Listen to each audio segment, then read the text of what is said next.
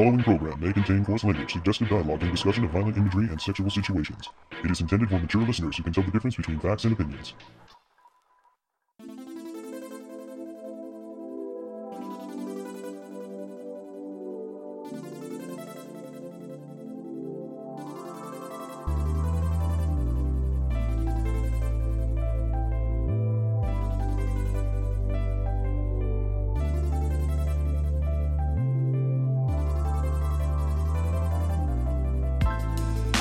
Welcome to this episode of the Toonami Faithful Podcast. I am your host, Sketch, and with me I have...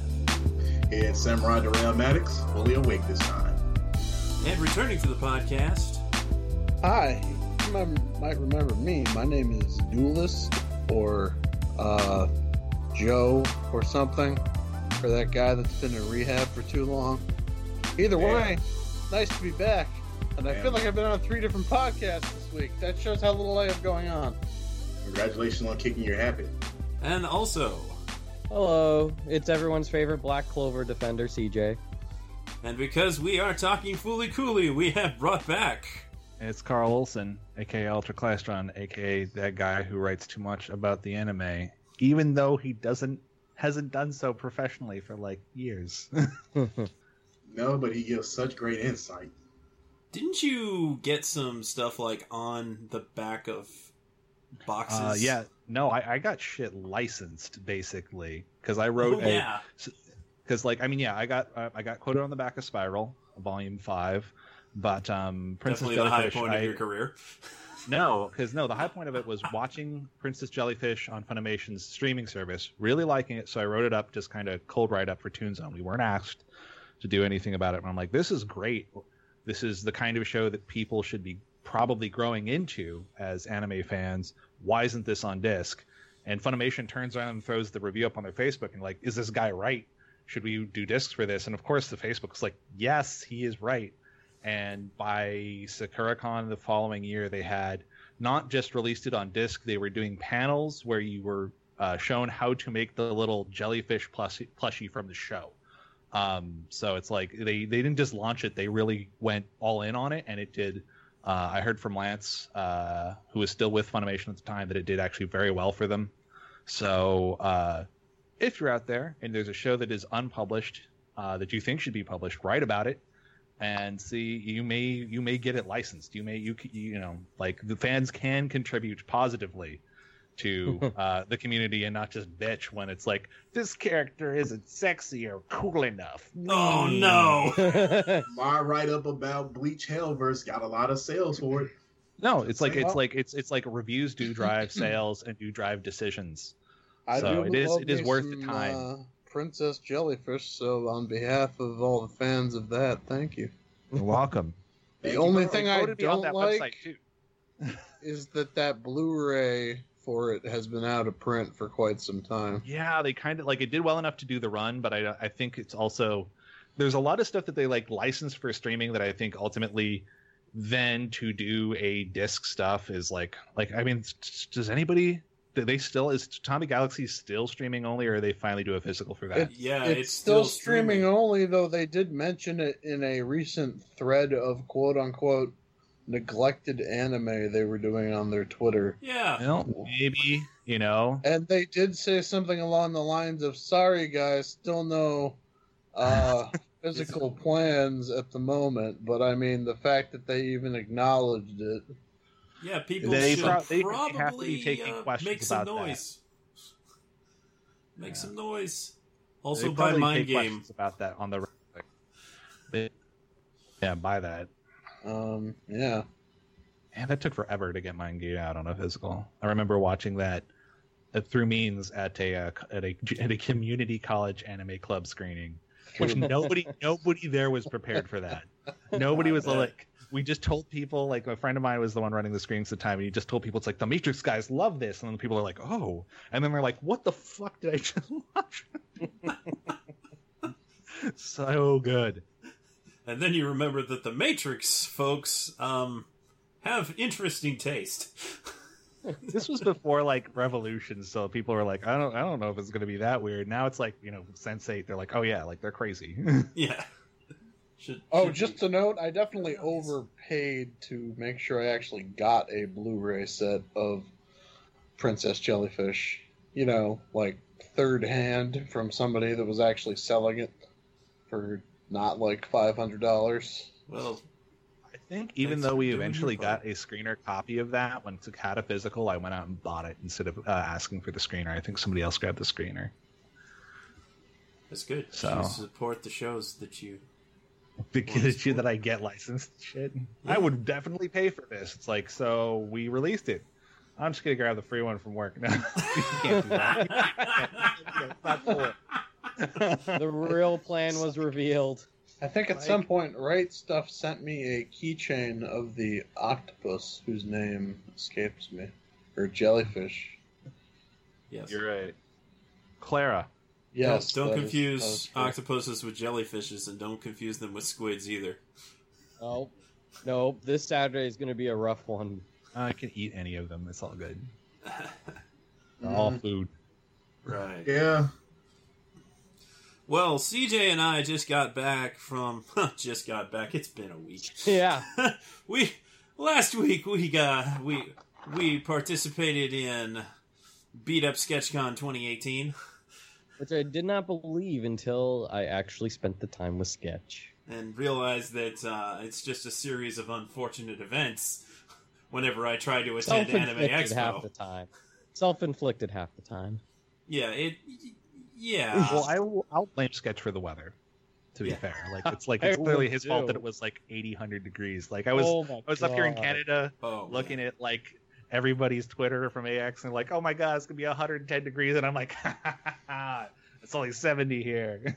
I'm laughing at all y'all because I'm from it Alabama. Was so hot. Yeah, it was bad. It was, and then CJ's all like, "No, we don't need to catch a lift. We'll just walk in this blazing sun to the place where we're staying. It's only about a mile and a half." I was fine. Yeah, you were fine because I was wearing it was cold when I left when I left Seattle at the airport. It was cold in the morning. It was 6 a.m. So I was wearing too much clothes for this weather, for sure. I had a really light jacket, but that tends to stick to me if it's too hot, so I was wearing a really light sweatshirt underneath it, like a hoodie, and it made the plane ride a bit more comfortable. It was certainly still cramped, but I mean, I was reasonably comfortable. But then I get to California, Los Angeles, and it's hotter than it has been in quite some time, and my gosh, made a huge mistake. Burning up. I gotta go to the convention. I gotta go get my, badge and stuff. I gotta go through their bag checks, because there's bag checks now. Remember when anime conventions didn't have bag checks? And then I had to go to check my bag, because I didn't want to drag that thing around the convention like I did back in 2016, when my hotel was... There was water damage at my hotel in a drought. Yeah. What are the odds? Well, look, that could have just been that they had a sewer pipe flood. Yeah. In which case, you probably didn't want to stay in that hotel. Oh, gosh, no. It was also in a really bad part of town. The Uber driver that took me there was are you sure you want to stay here? This is a bad part of town. And I'm like, well, this is where I'm supposed to stay. It was a package deal with my flight and stuff. And then they're like, no, you can't stay here. Well... Good thing the driver didn't leave already, because he even said, if I leave, there won't be another Uber in this area to take you anywhere. I was like, oh. And speaking of Uber, Sketch got his stolen. Yeah, on, what was that? That was Saturday. Saturday? I think it was Sunday. Saturday. I think it was Sunday. No, it was Saturday, because I already walked... Or no, you're right, it was Sunday, because that was the day where I walked... No, it was Saturday, because I walked before you called the Uber. Because Sunday we shared one, because we were going to be right, staying. It was Saturday. Saturday was when Josh Keaton was going to be... Yep. Yeah. Yep. Yeah, so he goes off a little earlier, and I'm like, sleep or go see Josh Keaton, pay $20 for an autograph. I think I'll sleep. I still wanted that autograph, though. I brought my Spider-Man sets for it, my Spectacular Spider-Man sets, but, that's neither here nor there. Among the other things that I shouldn't have bothered packing because I didn't end up needing them. So, I call it Uber, and the previous day I didn't have any problems with Uber, and I'm using the app, and I select Uber, and I'm at a place where I feel like it'll be easy enough to get picked up because it's a bit of a crapshoot if you don't give them a good place to pick you up. So I'm like across the street from a Starbucks, and it's easy enough to be seen. But the Uber, which is clearly the right Uber, it's got the right make and model, right color, and I think I was even able to see the exact license plate. And it picks up 3 other guys up the road, and I'm like, this is supposed to be just me, not like a pool, because you can do those. So either those guys are also... somebody in that group is also named Andrew, or that driver just did not do their due diligence. They didn't do due diligence. And just picked up whoever. Thankfully, I was going to get charged for that because I canceled the Uber, because the hell I'm going to pay for their ride. Could you imagine that conversation after Sketch canceled it? Like, why'd you cancel the ride? You're in here. I really hope... I mean, I would have loved to hear that conversation, because I'm like, no, I'm not in the car. This ride is canceled. So I sent a message to... because they were going to charge me the minimum $5 fee for the cancellation, and then they refund that. I don't know when I got it back, but it probably should have been within like 2 or 3 business days, because you can send the money instantly, but you can't get it back instantly. That's just not how it works. For anything. That's the world of commerce for you. Yes. Mm-hmm. It's so easy to get rid of money. Getting it back, that's another thing altogether. So yeah, somebody freaking took my Uber, and that's... what the hell? They just did things so wrong. I had fun at Anime Expo. I just called another one. It wasn't that big of a deal, but it's like, really? That just happened. All right. But, kind of on the flip side of that, some stealing of things occurred to our benefit when we went to the Fooly Cooley panel, and I bumped into Allegra Clark, who was just getting pictures taken with various people. So I'm getting my picture taken with her, and I was like, hey, I'm Sketch from Toonami Faithful. Would you be interested in an interview? She's like, I think we already have something scheduled, actually, at like 4. And I'm like, maybe? Maybe, because earlier in the weekend, Paul has set up things on the side.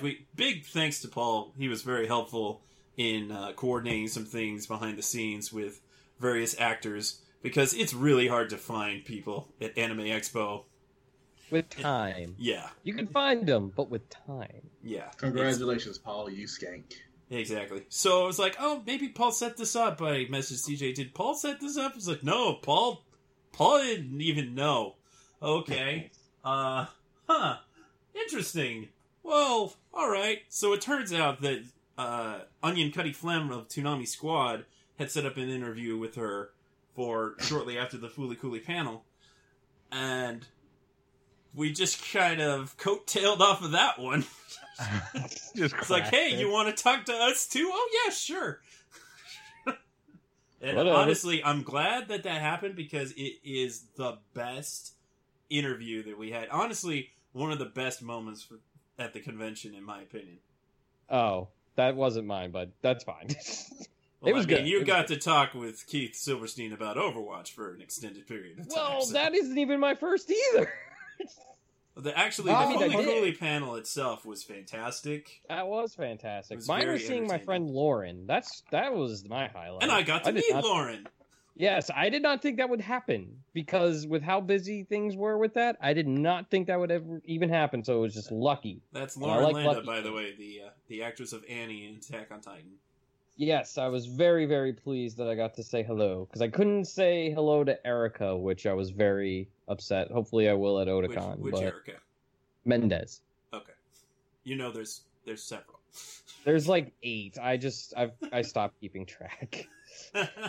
It's just they're all on Toonami at one facet or another, so they're all there. Yeah, pretty They've much. taken over the anime dubbing business. All the Ericas and the Eric. Yes. But no, it was a lot of fun. I really liked the Sailor Moon panel, which was freaking emotional and hilarious at the same time. Fooly Cooly was fun.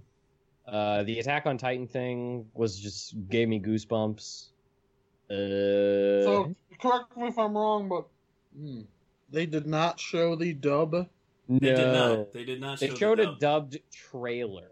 Yeah, which was really a great trailer. I think it was more or less the Japanese season 3 trailer dubbed.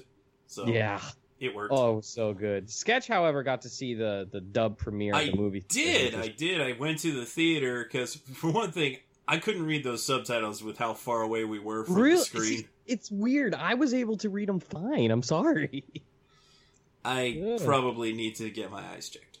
Okay. Guess who else managed to sneak out long enough to catch that in theaters as well?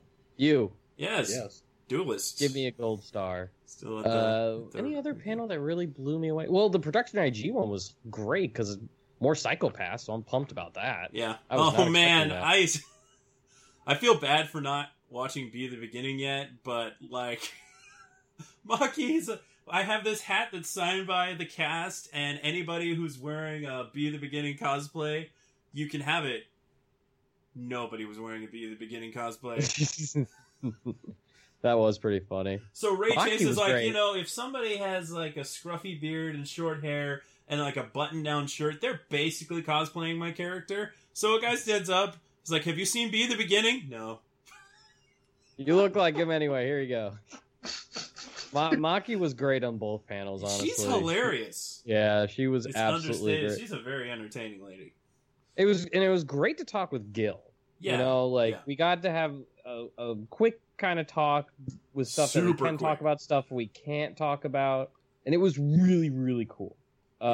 He seemed pretty drained too, so kudos for him. We don't deserve a man like him. He's been absolutely phenomenal. His answer was somebody was like, why make more Fooly Cooly? Yes, I thought we were beyond the why at this point. I thought the healing process had begun. No, we have people still asking about One Piece. The healing has never begun. Oh my god. I need more Fooly Cooly, dude. After this next Fooly Cooly, I want more. Well, good news. Conversations you can't talk about. So when is Food Wars replacing Pop Team Epic? That's what I want to know. No, I don't know. Actually, I give kudos to Sketch, and I put this in the a recap article of Anime Expo. He even asked about Pop Team Epic, and Gil was really kind of like laughing. He chuckled after he asked. He's like, the first thing he says was like, we want Toonami to stay on the air, which me and Sketch look at each other like, well, duh, I would hope so. They're like, we have to venture out and do some things, or pick up shows that you won't necessarily say it's Toonami, and then he was like, but me and Jason were watching the first couple episodes and we just couldn't stop laughing after every one. So it was like, wow, that's cool to hear. Like, so there you go. It's not just Kim Manning. They actually, although didn't he say that she really liked it too? Yeah. That is a factual account. And the thing is Pop Team Epic, I think, lands just a lot. Like, there's a lot of fragmented comedy shows in anime. Mm-hmm. Very, very few of them translate that well, and can kind of land broadly. Whereas, like Pop Team Epic, partially because it's got various styles, partially just pacing, and then just having the gall to be like, we'll just redo the second half with different VAs. It works. It works in a way that a good gimmick. Yeah, it's a gimmick, but it somehow works, and it's weird because it's like I don't think a lot separates necessarily Pop Team Epic from like Super Milk-Chan, but the degrees of separation there is the difference between like flopping immensely and actually like funny. Yeah, I agree. No, I totally agree with that. Though I still feel like maybe if I rewatch Super Milk-Chan now, I would appreciate it more. I would hate it even more than I hate it now. Because I don't think that's a show I would have got when I was 16.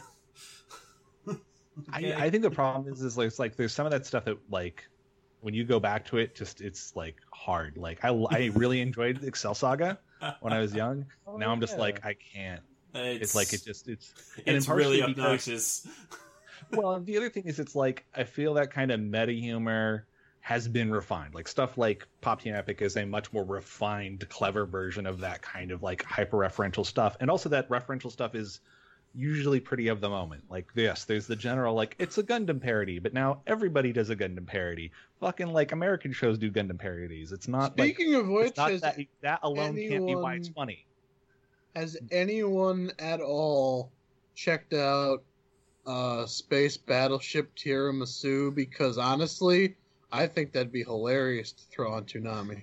I've heard. Sorry, but we ain't got no later fingers. It's a pretty ridiculous show. They would have to like bundle up multiple episodes of that to fit the runtime. Because aren't they like 7 minutes? I think that's the killer with a lot of comedies. I think it's the killer though with a lot of good like there's a lot of funny shows, a lot of funny anime that I think now didn't even used to get fan sub that we now get to see because Crunchyroll and Funimation are such voracious vacuums of content. But yeah, a lot of those things are like 5-minute shows. So it's like, oh, there's 60 episodes. It's like, so there's 13 episodes worth of content for a TV run. You're like, that's harder. It's a little harder to make work. And yet I'm still surprised by certain anime that doesn't seem to get licensed by anyone for streaming.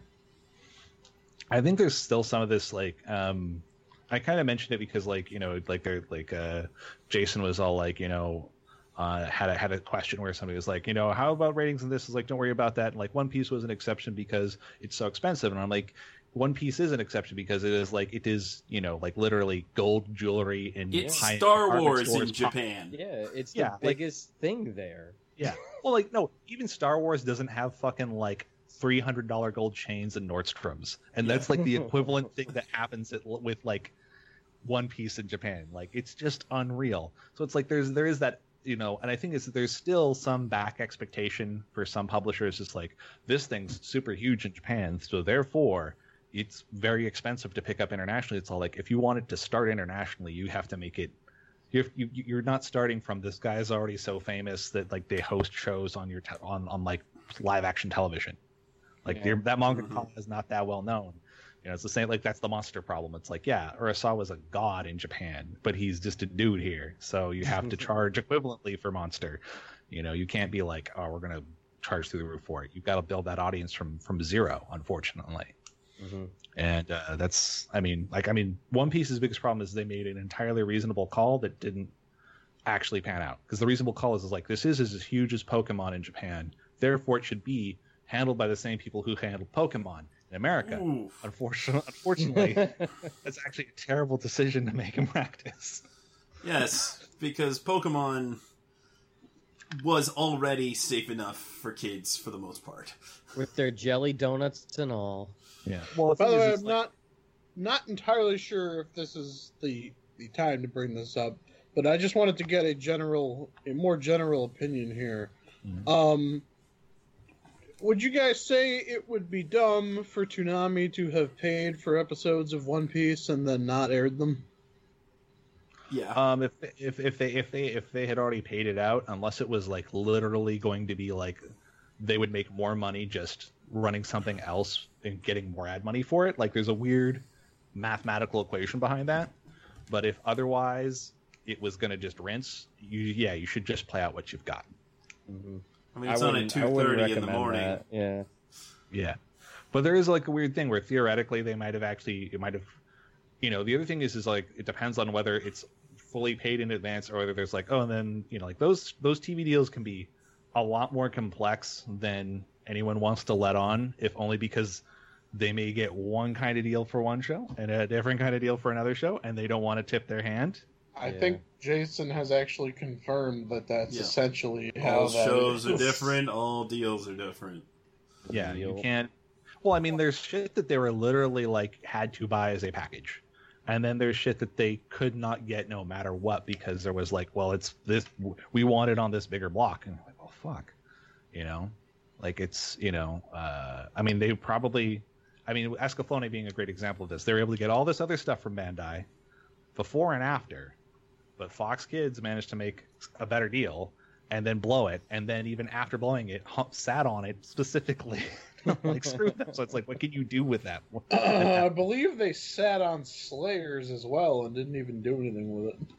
Well, I mean, after you can't land Escaflowne, it's like Slayers is way, way harder to like put on Saturday mornings. Yeah. Oh, yeah.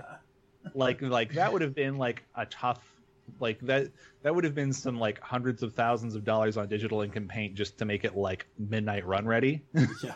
Do you know what I think of the problem? They used to do that shit too. Like that gun repaint in Outlaw Star was literally like, that was cash, and this was before you could be like any mook with a laptop and like After Effects could do it. Like you had to go to a guy who had like I'm still not sure how they convinced their bosses, like, hey, there's this great show called Tenchi Muyo.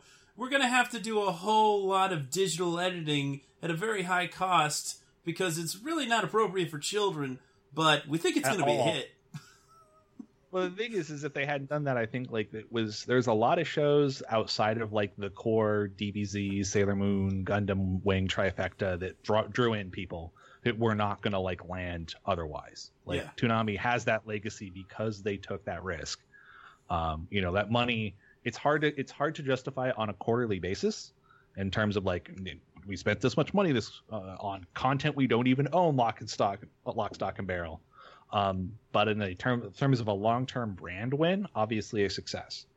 Yeah. I was just going to quickly comment on shows that I am pretty certain are identifiable as the most stuff that was likely to be packaged in with other things, whether we know what they were or not. But say at the top of the list has to be Pilot Candidate. Oh, fuck yeah. There's no way. I don't know what they got around that time from... Well, I mean, if you take a look at what Bandai had and what else they got from Bandai at that point, they had that were sort of released by Bandai around the same time. Outlaw Star, I'm like, okay, that's worth picking up. Big O, slightly risky, but not also. It's also just like Bruce Wayne with Giant Robots, pretty good win. Blue Sub 6, a lot of editing you had to do there, but man, like the way they sold that as an event definitely got viewers. And so it's like, okay, so here's 3 Bandai things you probably want. Maybe Blue Sub was like a package in, but because that was an OVA, I think they actually probably remember they were releasing that for like one episode for $20 on DVD back then. Well, was that like the exact same time period? Because if you recall, they had to quote unquote borrow Pilot Candidate. Oh yeah, Adult Swim action block. That was originally going to go to Toonami that was I do wonder if that would have done any better. Freshly picked up Cowboy Bebop. Toonami audience. It's like, you guys can have Cowboy Bebop, but you gotta take Pilot Candidate.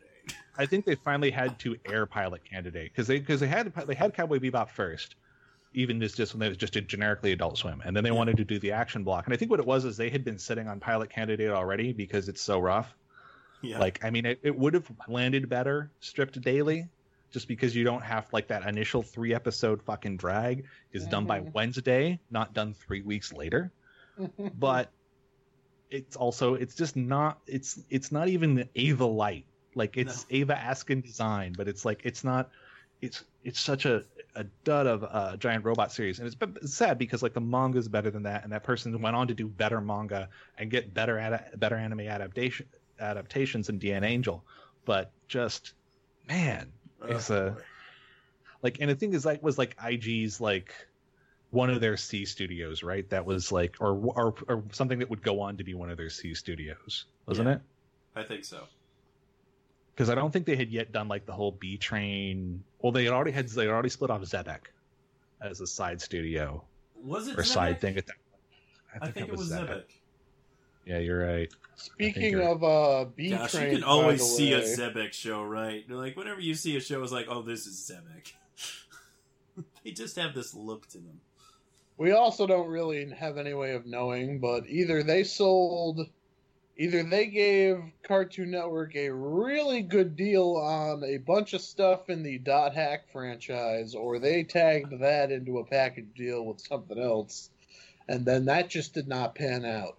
No, I think that was a case of Bandai being like, this is going to be a really big thing, and you want to be on board, and we'll sign you to a contract for everything. And Cartoon Network's like, this could be big. Yeah, there was a time when it was like, everybody thought Dot Hack was going to be the next big thing. Like there was like, it was definitely, there was like, you could get the Dot Hack video game in grocery stores at the time. Like that's how like hyped they had it. It didn't sell. We have no way of knowing how well it did on, I believe it premiered on Super Saturdays. Super Saturdays at around 3:30. And was only airing on Super Saturdays. For 4 I weeks. was there at least for the first 4 episodes. And then they were like, hey, we're going to move this to midnight on Saturday Video Entertainment System. Yeah. And you know what? I was okay with it because they played the opening. That's true. They did play the opening. That's the problem, though, is like the best part of that show. Like the music. I'm a bit obsessed. It is a good opening. Oh. Yeah. It's a bunch of just random imagery, but it's good. Well, no, and the music's good. Like the music in Dot Hack is great, but like the direction is like, I mean, again, it's that B Train direction, and you see the same thing in Noir. You see the same thing in fucking Mad Max. It's just like, okay, we're gonna spend the first chunk of the show just setting an ambiance. I'm like, nobody needs this much ambiance, man. That being said, I still need to know what the music was from the Dot Hack Sign Toonami intro, and nobody knows. Ugh. Oh. I should give it a listen. I might. Okay. It's definitely some probably Lost William Street. It's either Lost William Street stuff or it's like super deep cut, like because they had already started to do some licensing at that point. Like they'd already started to like. Yeah, it's funny because I remember being like way back on like Toonzone Toonami Forum being like, they should start licensing shit from like Ninja Tune. Yeah, no, it was funny because I said like way before they did it, it's like they should license from like Ninja Tune.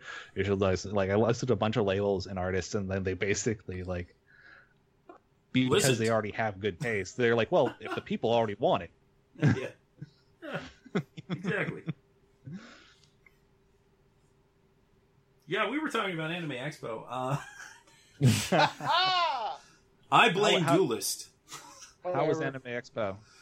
It was wonderful, and we even got some Toonami news from it. Maybe not one that was during it, but there was, or at least one that was during it. And one that was during it, and the other is quite frankly baffling that we didn't get it at the time. Well, assuming that is what it was, but I have a feeling it was sketch, but I think it was more like it was finally a time where all parties got together. Yeah. You know. So it's like, oh, we can't really say it. Will it work? Maybe it won't work.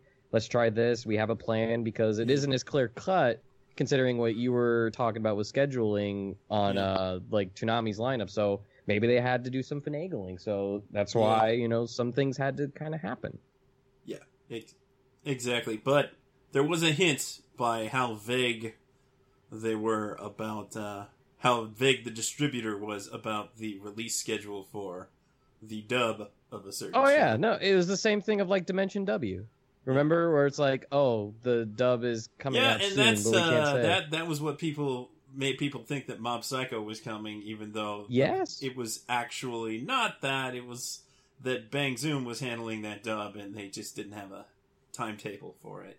Right, but with a product that isn't it wasn't a dubbing company that's like outsourced for what Funimation Studios is. Yeah, it was clear as day. Like they made it blatantly obvious without actually saying it. Yeah, exactly. I mean, who else is gonna who's gonna pull it out from underneath them these days? Nobody else is gonna take the risks these days. No, that's true. Weird. Like even with Titan, you would think some company would be like, you know what? This is still pretty big. It's not as big as it was, obviously, with the wait for season 2. But at the same time, I see Attack on Titan trading cards at the dollar store now. So do you really? Dead ass at Dollar Tree in Canada. I see Attack on Titan trading cards. There was a brief time at the height of season 1 where people thought, oh, well, maybe Toonami won't be able to get season 2 because all these other parties might be interested because it's such a big hit. Well, I mean, maybe a couple years later that was no longer the case, but there might have been a slight possibility of somebody else being interested. But I honestly think they had first right to refusal for anything going forward, and that was kind of thrown in with their probably very overpriced licensing deal for the first season. Yeah. Which they still have. Yeah. Well, and I think you also run into the thing where if something is going to be a mainstream hit, its biggest risk is probably it's like a pre-license. It's not the post-license. Somebody else is going to try and grab TV. Like that's their lane now, and I don't feel like anybody else is really looking towards it at the moment. No, that that's could change, absolutely true. It's like the biggest risk right now is like, oh, Amazon bought it before you could even touch it, or Netflix gets it before you can even touch it. Like Little Witch Academia is like the kind of thing where it's all like, man, that probably could have worked on like Cartoon Network, but they would have had to be the co-producer. Like they would have had to jump on it from day one, because otherwise, tough shit. Like like that's the risk now, is that not, Sci-Fi Channel buys it. The risk now is Amazon or Netflix buys it. Period. I feel like if Amazon was not a factor, Toonami probably would have aired Cabaneri, unless they thought it was too samey to Titan. Yeah, I could see that. And you know what? Amazon bought that because they probably couldn't get a lock stock on Titan, so they're like, we'll get Cabaneri because it's in the same lane. Right. Hey, CJ, do you remember Anime Strike? I do. Yes. I do. It had some actually fantastic titles. It just, the service sucked. And the pay... I didn't like the double paywall, especially if, like, you don't have Prime, but I had Prime to begin with, so it was like... It wasn't as big of a deal, but I understood the frustration. The other whack part about that is internationally they didn't even try and launch it. So like I got all that shit just straight up on a less expensive Prime, like not even taking exchange rate in. I pay a lower number amount than you pay in America for Prime, and I got all of that shit. It was like I think like even Australia was like saying like, "Yo, you guys have to do how much?" about Anime Strike kind of thing, but I'm sure that went through the minds of like picking up Cabaneri because it was the same director for season 1 of Titan, so they probably assumed it would be just as good. Well, I think they had execs. It sounds like they had execs at one point that were behind this whole "we're going to have our own channels" thing, and we'll launch with anime because it's so established. Don't launch an established base, especially against global players like Crunchyroll plays such a top-notch A+ global game that you cannot, like, then you have to start from the same level. You can't joke around. And double paywall, like, getting anime plus, you can't do it. The double paywall was just a bust. We have trouble with fans just using legitimate sources to watch anime, let alone a double paywall. Like, come on. It's hard enough. Like, I mean, especially you're right. Like in the U.S. where they're launching this, Crunchyroll lets you watch standard def free with ads, like, right? Yeah. And we can't even get people to do that. They're like, I'd rather go to piracy sites and get like, AIDS on my computer because I'm a moron. And you want to have people pay twice, and you're like, well, a lot of people already have Prime. Yeah, they already have Prime, and they don't want to give you more money. For real. And this is before your dude was $150 billion rich. Out of here. No. No. I know it was bad. But yeah, no, Sketch I know is excited for, what is it, August 18th? It's gonna be premiere night. Just like when, what was that date where we had like Unicorn, Tokyo Ghoul, and like one other show? January, like the first Saturday in January. We had like 3 shows premiering. Ooh. It was, I guess. It was Super, Kai Final Chapters, and Gundam Unicorn. Yes. Good times. So we're gonna get ourselves another double premiere. Pretty exciting. So if it hasn't been blatantly clear yet, earlier this week, Monday in fact, I believe, Toonami posted a Facebook post to say, we got Attack on Titan Season 3, August 18th.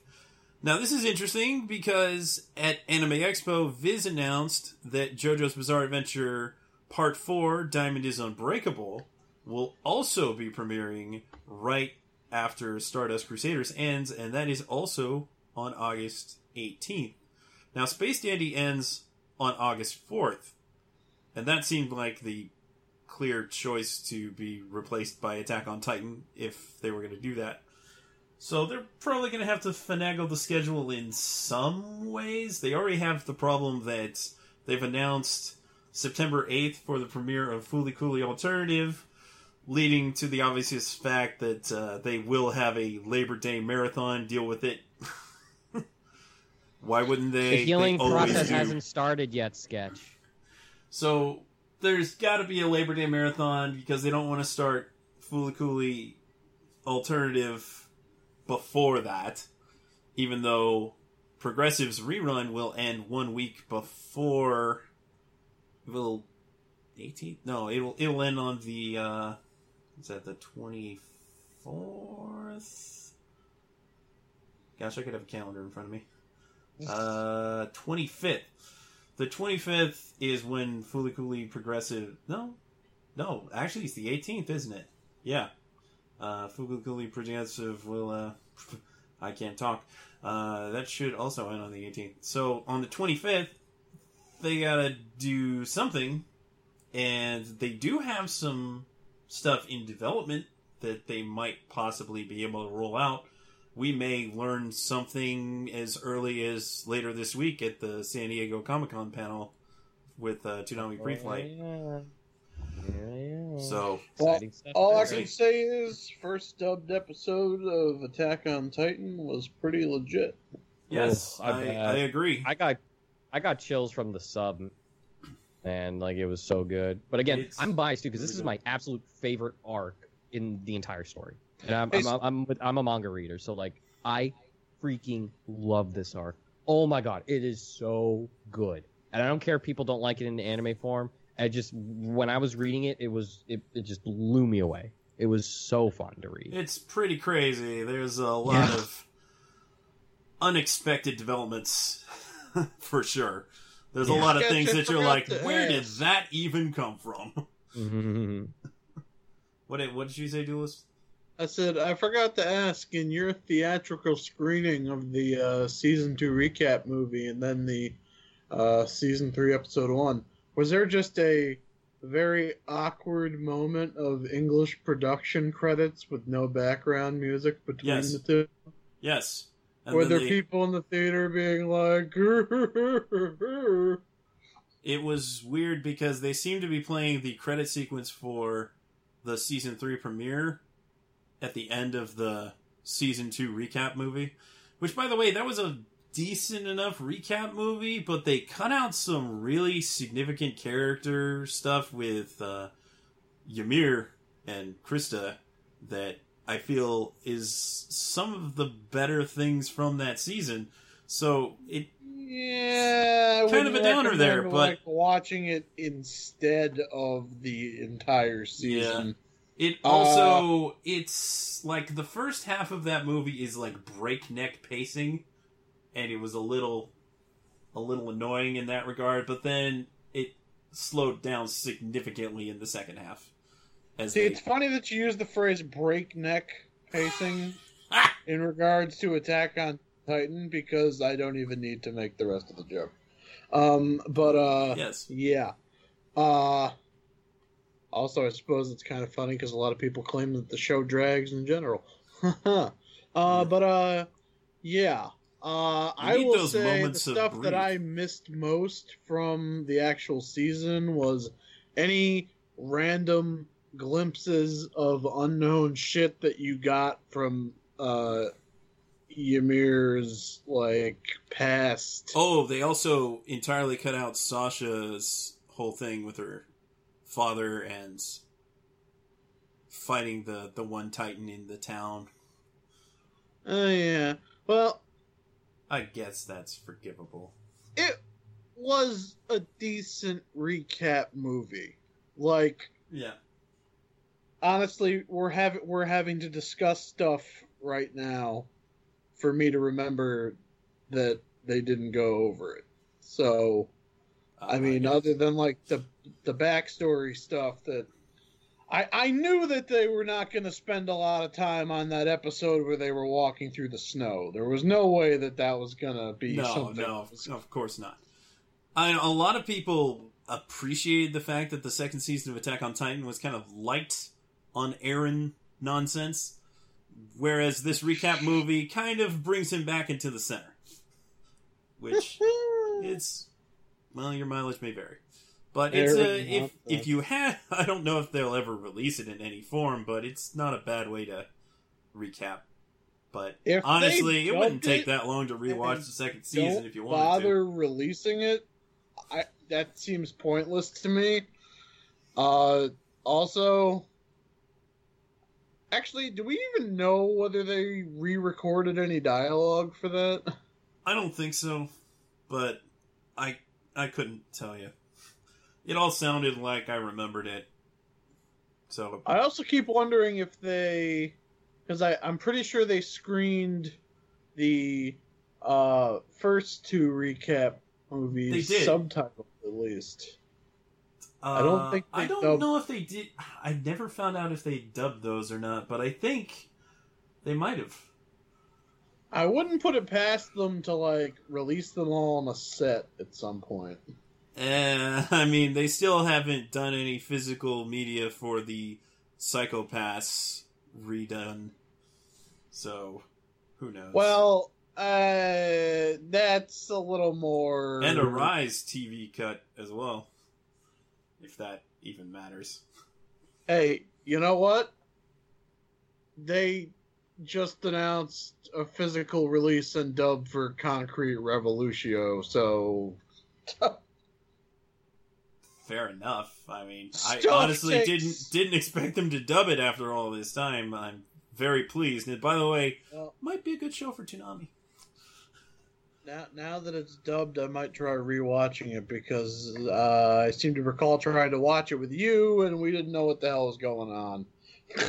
Oh, I was following it pretty well, but it's fairly disjointed. All over the place. It does a bit of that Baccano stuff where it's not linear. But I digress. All right. I do apologize, but I need to step away for a moment, but I will be back as soon as possible. Feel free to continue onward. He has to take a dump, people. Something along those lines. So yeah, my general thoughts on the Attack on Titan Season 3 premiere. Let me rephrase this. My general thoughts on the Attack on Titan Season 3 premiere, now that I've seen it twice, once in Japanese, once dubbed. Good. I think it does a good job. It feels a little leisurely at the beginning, but it doesn't really drag, and then it actually covers more material than I thought they would in a single episode. So I think it's a pretty good pace, and I hope that they can maintain that, because this is a really interesting story arc, but it's a little light on action, all things considered. So it'll be interesting to see how they play this out in the entirety of the show. But make no mistake, there are going to be some crazy cool fights in this season. Like, oh man, awesome stuff. Look forward to it. And so, more hordes deaths, correct? Probably. Oh, you don't want to give spoilers about hordes deaths? Thanks, Sketch. I just don't recall off the top of my head. It's been a while since I've read that part of the manga. Yeah. So yeah, that's what's coming to Toonami. We've got new season of Attack on Titan and a new season of JoJo starting the very same night, and that makes for a bit of an event. I don't know if they'll actually be put back to back. Seems like it'd be a good idea, but at the same time, they have a lot of moving parts right now, so that might not be the best idea. And honestly, since this is a dub premiere and kind of a big deal, I really hope that they slot Attack on Titan right after Super. I really hope they do that. And I don't know what else they would potentially do. I mean, it'd be nice if they maybe shifted JoJo up for this next story arc, because honestly, what I saw of Part 4, I really like. I think it might be the best arc of the anime so far. But I'll spoil it. It is. Sure, why not? I just don't want to make that judgment based on 10 episodes. But I've seen it all, so you can trust me. I'm very much looking forward to watching the dub of this. And what was it? Billy Clements is going to be Billy Kometz. I believe. Kometz? I believe so. Yes. Yeah, he's gonna be Josuke. Josuke. Oh man, this is gonna be good. It's gonna be real good. It is the part that most people seem to like, so it might stand to do better earlier on, and it doesn't need. I mean, you don't need all of JoJo's continuity to enjoy any general section of JoJo, frankly. Yeah. It's a fun show. There's certainly some carryover. The fact that Jotaro plays a significant role, and even Joseph shows up, but it's... And, yeah, there's still some things with the whole Joestar legacy going on, but that's JoJo. You can't get away from it. But it's not something that you really need that much background to enjoy. In fact, I was watching Season 4, having not seen big chunks of Stardust Crusaders, and I was just fine. Exactly. Not a problem. And, I don't know. I think it's pretty cool that they're rolling right into the next arc of JoJo. I figured they would probably take a tiny break, because honestly, up to this point, there was almost no sign that it was even getting dubbed yet. No. At Anime Boston, I was able to confirm that they were working on it. I just didn't know how far along that they were in it, due to the fact that they've been very, very tight-lipped with really anything JoJo when it comes to production, like with Stardust Crusades. I mean, I knew there'd be a little time in between, just with how slow they were rolling it out and doing things with that for Stardust Crusaders, but no, back at Anime Boston, they have it licensed. They're working on it. So I was like, okay, so maybe they just started, or I didn't know how quickly they could have been able to give it to Toonami or whatever, but I knew that it was being done. Yeah. So, now the question is, when are we going to get some Osamatsu-san knows? Come on. After Pop Team Epic. Yeah, I would not be surprised at all if Osamatsu-san replaced Pop Team Epic, because again, though, that might be the kind of thing where they want way too much for that, because it is another thing that's just, I can't understate how huge it is in Japan. It is true. Yeah, I will be in a random train station in a small town in Japan, and in the attached shopping area, they will have an Osamatsu-san stuff, and they will be running uncut episodes on a little DVD player by it. Now, any show where you can run uncut episodes where they're guessing the characters by their dicks, and you can just be like, hey, yeah, that's there. You can't. It's at a different level. Also, that's kind of like Osamatsu-san is really, realistically speaking, a lot harder on the objectionable content than that would be a hard TVMA a lot of the time. I was but do they have trading cards at the dollar store? That's what I want to know. There's no Osamatsu-san cards at the dollar store. In America. In Japan, there's Osamatsu candy in every fucking convenience store. That's what I'm saying. It's it is omnipresent because of the original Osamatsu-kun cartoons. It's just so now they're useless neats, fun, and it's very, very cultural. I mean, that's part of why they were able to get that second season so easily. Is it what? Far from it being they can't do any more. Did it sell? No, it was everywhere when I went there in 2016. Nice. So I do wonder if it's another one of these things where it's this is clearly worth hundreds of thousands of dollars per episode, and you're yes, in Japan, I agree. In America, aim low and then build up. What has One Piece taught us? I mean, this was a problem. But this is Viz Media we're talking about here, and Viz Media managed to get JoJo on Toonami. But that makes sense. This doesn't necessarily make the same sense. Well, that's true. And again, every deal's different. Viz may be able to offer TV rights for that very reasonably, whereas cutting the same deal on behalf of the Japanese licensor for TV rights for Osamatsu may be, again, one of these things where it's if we're selling this to TV, we have to make this because we've got existing deals to send X back in the event of that. And it could just be, they may not even have the TV rights, so they may then turn around and have to directly deal with the Japanese licensors for it and then get masters from Viz. Yeah, it could be all sorts of trouble. And it's just a big enough property that I think the probability. Well, then I guess that's an easy reason why they went with Pop Team Epic instead. because it's that's King Records. Like it's King Records, and like they licensed that to everybody. Yeah, literally everybody. Like they probably because King Records, one, they're in a position to simply say, this is ours. We can give it to everybody, and if people want to pay for it, great. Two, they're like, this is the riskiest possible thing. This is such a gamble. They did not want to leave like any money on the table. It's all like Funimation will pay for it, sure. Crunchyroll, sure. High Dive, sure. Whoever. People probably could have licensed it for the YouTube channels. Oh my god, I should try that. That would have been hilarious. Like, okay, so let's talk about a slam dunk that Viz just licensed. Please. Okay. Oh, of Please course, Megalobox. Right, bring right. Megalobox to Toonami. Yeah. And we reached our quota for us asking for shows that we want on the block. There we go. Yeah, like, Megalobox is it's all I ask. It is all I ask. They had a great behind the scenes on Megalobox on NHK World when it first started airing on their Imagination block, and it's great. Like it's if you think a lot of love and care were put into it, yeah, you're right. Dead right. Dude, it has a bebop feel to it, but it is the boxing version of bebop. It's really more like Champloo. In some ways. I'm just a fan of boxing in general, so you don't have to sell me quotes on that.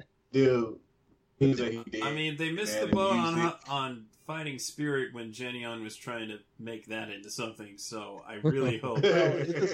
Megalobox is a way easier sell. Like, a lot of boxing shows are very good in that shonen anime kind of way. Hajime no This Ippo? is like, Hajime no Ippo is one they're great. Yeah, like all of these things are like, okay, they're nice, but they don't, like, I could see where they're not going to land in Toonami. They're very much sports anime, shonen anime kind of things.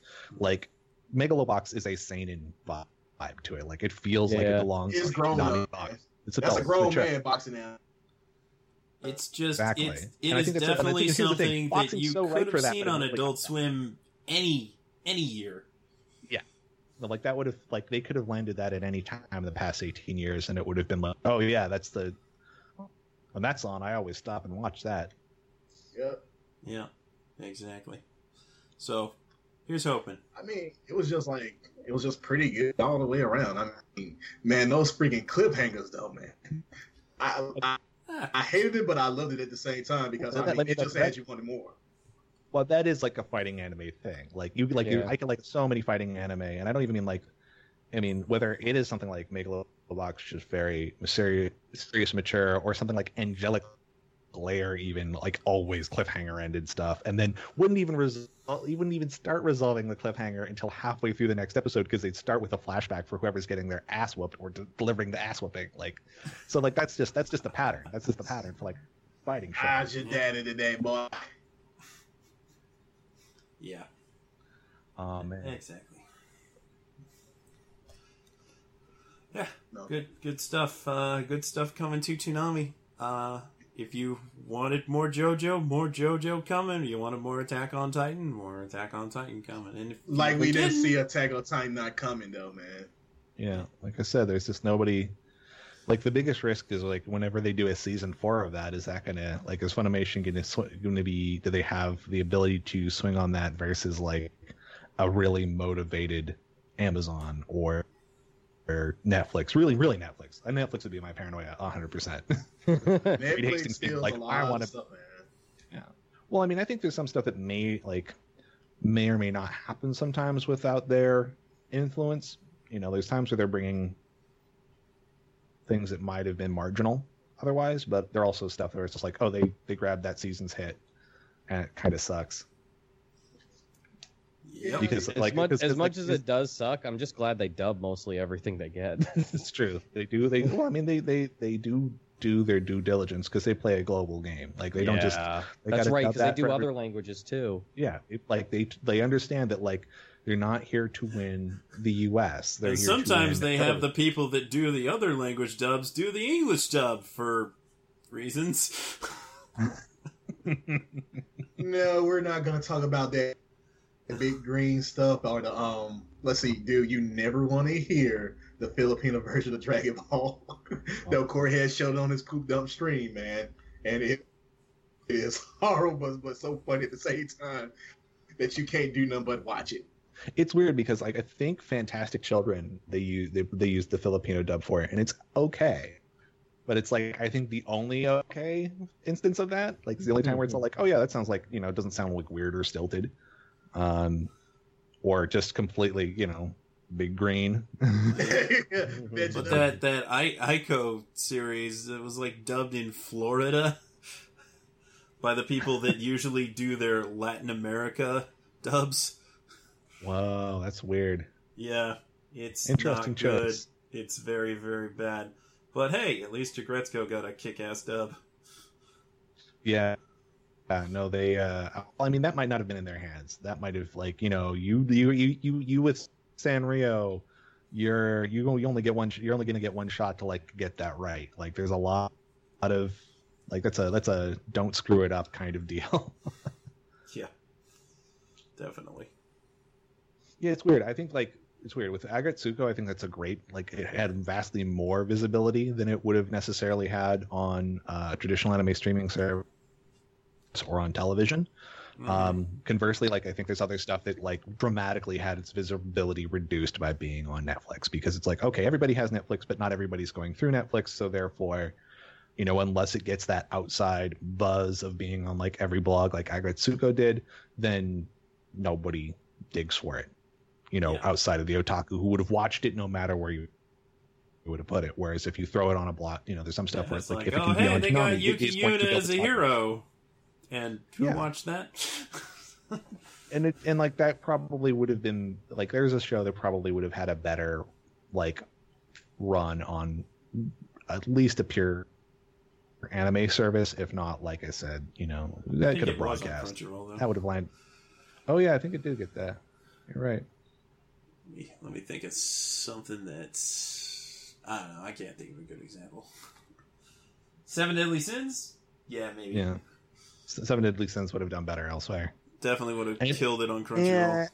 And also, it's like the season wait for stuff. Like, they got to be willing to like build. Like, they don't understand that they're losing hype by not running it weekly. Absolutely. The Dragon, the Dragon pilot. Like, people are like, oh, I really want to check this show out, but I can't. Yeah. It's rough. I'm looking forward to it. What you gonna do? When they come for you? Well, I think we should probably move on to the final recap of Fooly Cooly. A recap? What? Yeah. What is this nonsense sketch? Yeah, I know. We've already been talking. We got to see the first 5 minutes before anyone else. Fully progressive. We sure did. We had a moment. It was exciting, and then it was like, why don't they just give us the whole episode? Because you know, low-key there would have been. Yeah. You know, low-key people would have been like all over spoiling it if the whole thing had run. Oh yeah. That's a good point. I don't need people spoiling it for me. Well, and this has been a polarizing enough show as it stands, which has been actually honestly kind of surprised me. But that's because I think they nailed it, but maybe that's just too. me. Like with the polarizing part about it, like you really have. I think what I find interesting looking back at like Progressive is how you really are like split down the middle, where you have people who do write about anime, talk about how, wow, this was really not something that was needed. I'm sad that they went in direction that they did. And just as much, you have people who write about it professionally, and they're like, wow, this was really fantastic. Like, they did a pretty good job with it. Then you have others, whether they be, you know, from Twitter fans, Facebook fans, and they just latch on to whichever professional person sides with their type of mindset, and it really seems so very split. Like, it's a lot of bickering of who was right of whether it was needed or not, when it's like, it's here. Let's just... I you could not like it, but it's here. I think needed is such the wrong... Like, that's such a bad place to start from, because you're already basically going to say it's like, you know... And it's also just sort of... I don't know. I think I think it's interesting to see some of the complaints being people... They don't want to say that basically they wanted more fan service out of it or more repetition, but since, like, if you break down the complaints, like, Well, Oh, then yeah. you just wanted. Then what you wanted was another like Gynax coming of The age story. only panty shot you got. Was Maurice in his non-utility kill. To be fair, the intro dream sequence does kind of hold on Hidomi's butt when she's turning into a robot. But on the other hand, she's turning into a robot during that, so maybe that's distracting. No, what I mean by fan service is in terms of narrative fan service, in terms of being like, I think some people would have probably came into it expecting like basically another straightforward Gynax coming of age story, except it's a girl this time. And I'm like, that's immediately a disservice to the differences in the two scenarios here in the setups and character building. Like, you'd be doing a real disservice to the character of Hidomi basically to make her a Naota clone. And if anything, they kind of go out of the way to like start to deconstruct a bit of that Gynax boy gets godhood power and the girl and all that shit that like is in Eva and is in Fully Cooley. It's even in like Abenobashi. It's in Mahoromatic, for fuck's sake. Like, it's all like there was like Gynax arguably did like the same story like 5 times in some fashion, and it's fine because they do a magnificent way. They do it creatively and interestingly and compellingly every time, and it's really, I think, regardless of like maybe technical nitpicks where it's like, oh, the animation could have been sharper here or the mix could have been better here, and I honestly think any of the audio complaints, let's wait to see how it sounds on DVD, because we might be getting a downsampled 5.1 mix that might be a little screwy on streaming but may sound great on an actual disc or professional release. Those kind of complaints aside, which I can sort of say like, yeah, this was clearly like a little strapped for time at points in terms of polish. One, some of that polish that's in the original Fully Cooley is fan service in the service of that particular Gynaxian narrative. Like, it's a story about a boy whose dad is a hyper meta referential otaku. And so a bunch of what they're doing there is also putting that into the visuals. It's a narrative reflecting in the visuals. And I think that's there in Progressive, but you're going to have, it's a different story, so that's going to reflect differently. And like, that's why the manga scene is not this hyperkinetic, loose doujin-y manga scene like we had in the original show that we do twice just because we're trying to be meta. We see it once specifically used as a flashback, specifically done in a more web manga josei style, because that's more what this story is about. You know, it's not the Gynax tropes this time around, and I think some people really actually wanted that. Like, as much as they're like, you know, they'll coach it and like, well, maybe it would have landed better with this or that. I'm like, I think you wanted more of the same and you didn't get it, and you're kind of sad about that. I mean, yeah, you would think, but it's funny because a lot of I was too young to really, I guess, appreciate Fully Cooley when it first came out and things like that. I remember first watching it and not really understanding much of anything, which probably means I get Fully Cooley because no one really understands with puberty and whatnot. But what I feel like a lot of people just put that such on a high pedestal where it's like their sacred kind of anime of all animes, and like if there was anything wrong with Progressive to where it doesn't give them the same story or the same kind of feel that the first season did, that they were just going to hate it regardless. Yeah, and it just, and I don't quite understand that logic or that way of thinking, at least with this, when it is something different. Well, and it's also, it shouldn't give you the same feel because it's a different kind of adolescence. Like, right. Like the abandonment that happens or surrounding Naota is a lot different than the abandonment that happens surrounding Hidomi. And to have broached those in the same way would have been doing one, it would have been lacking the kind of narrative and philosophical value in trying to comment essentially on the original by doing something different with the new one that has certain parallels, but where you can sort of say like, actually some of the stuff in this original was maybe tropey or toxic or weird and didn't actually have, like, it wasn't actually positive, and to be able to then sort of recontextualize that by saying, here's a similar but different set of conflicts still surrounding a coming of age, and then unraveling that. I think that's like a big part of what Progressive's trying to do, especially surrounding, like, you know, Haruko is like just as predatory and problematic in the original show, but it's played for jokes, and basically it's in the service of Naota's coming of age. It's very flat, all things considered. We don't have a lot of depth or reason for it. She's this Pan-like chaos god who's suddenly been dropped into the middle of this. Who really disrupts everything. Yeah. Here we suddenly have that actually being contextualized as like, and that's a bad thing. Like medical mechanica is this abstract.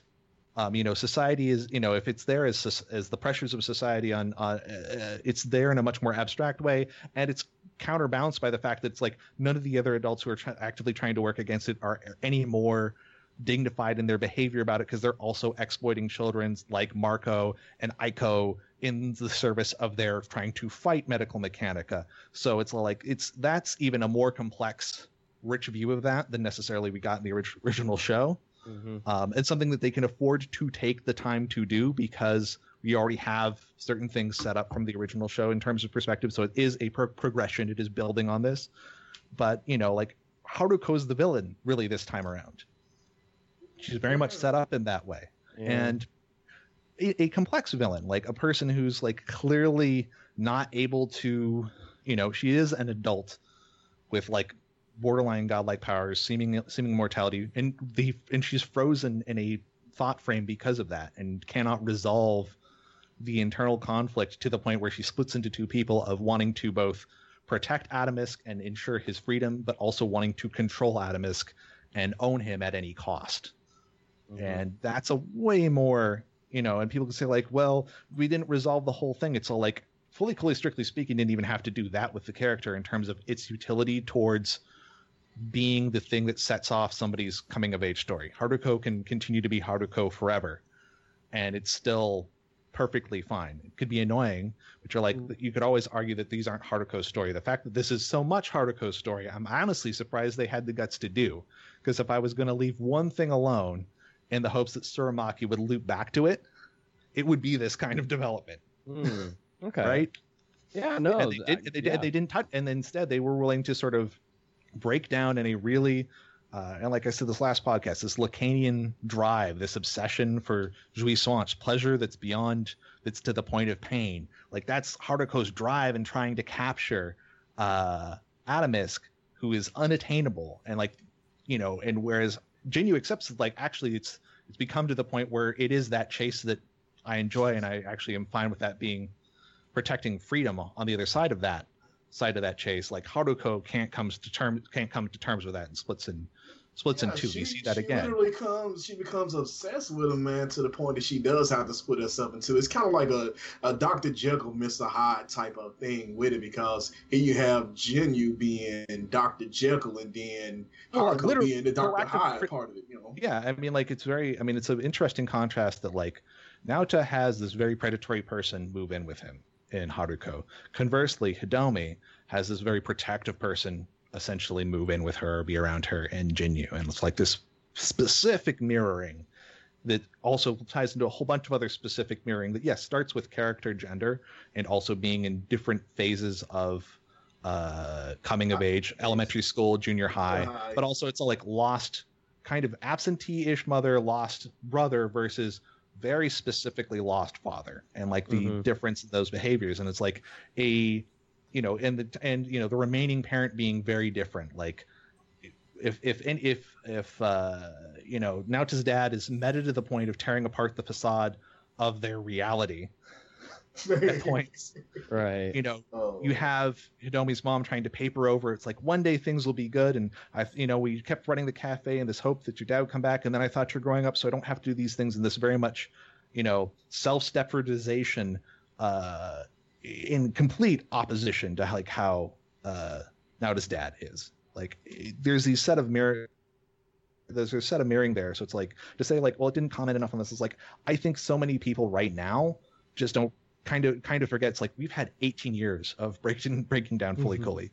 Exactly. Like for the 5,000 words or ish that I've written so far on Progressive, I wrote probably 10 times that discussing it on Toonzone's forums 15 years ago. Right. We have had years of critical discussion on Fully Cooley and breaking it down and finding its parallels with all of the other Gynax work.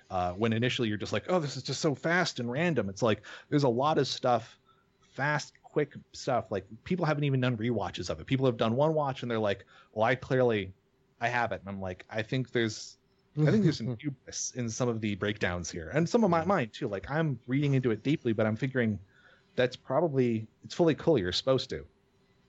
Right. I just think also with Fully Cooley, like, well, sorry, I didn't mean to. You can finish. Sorry.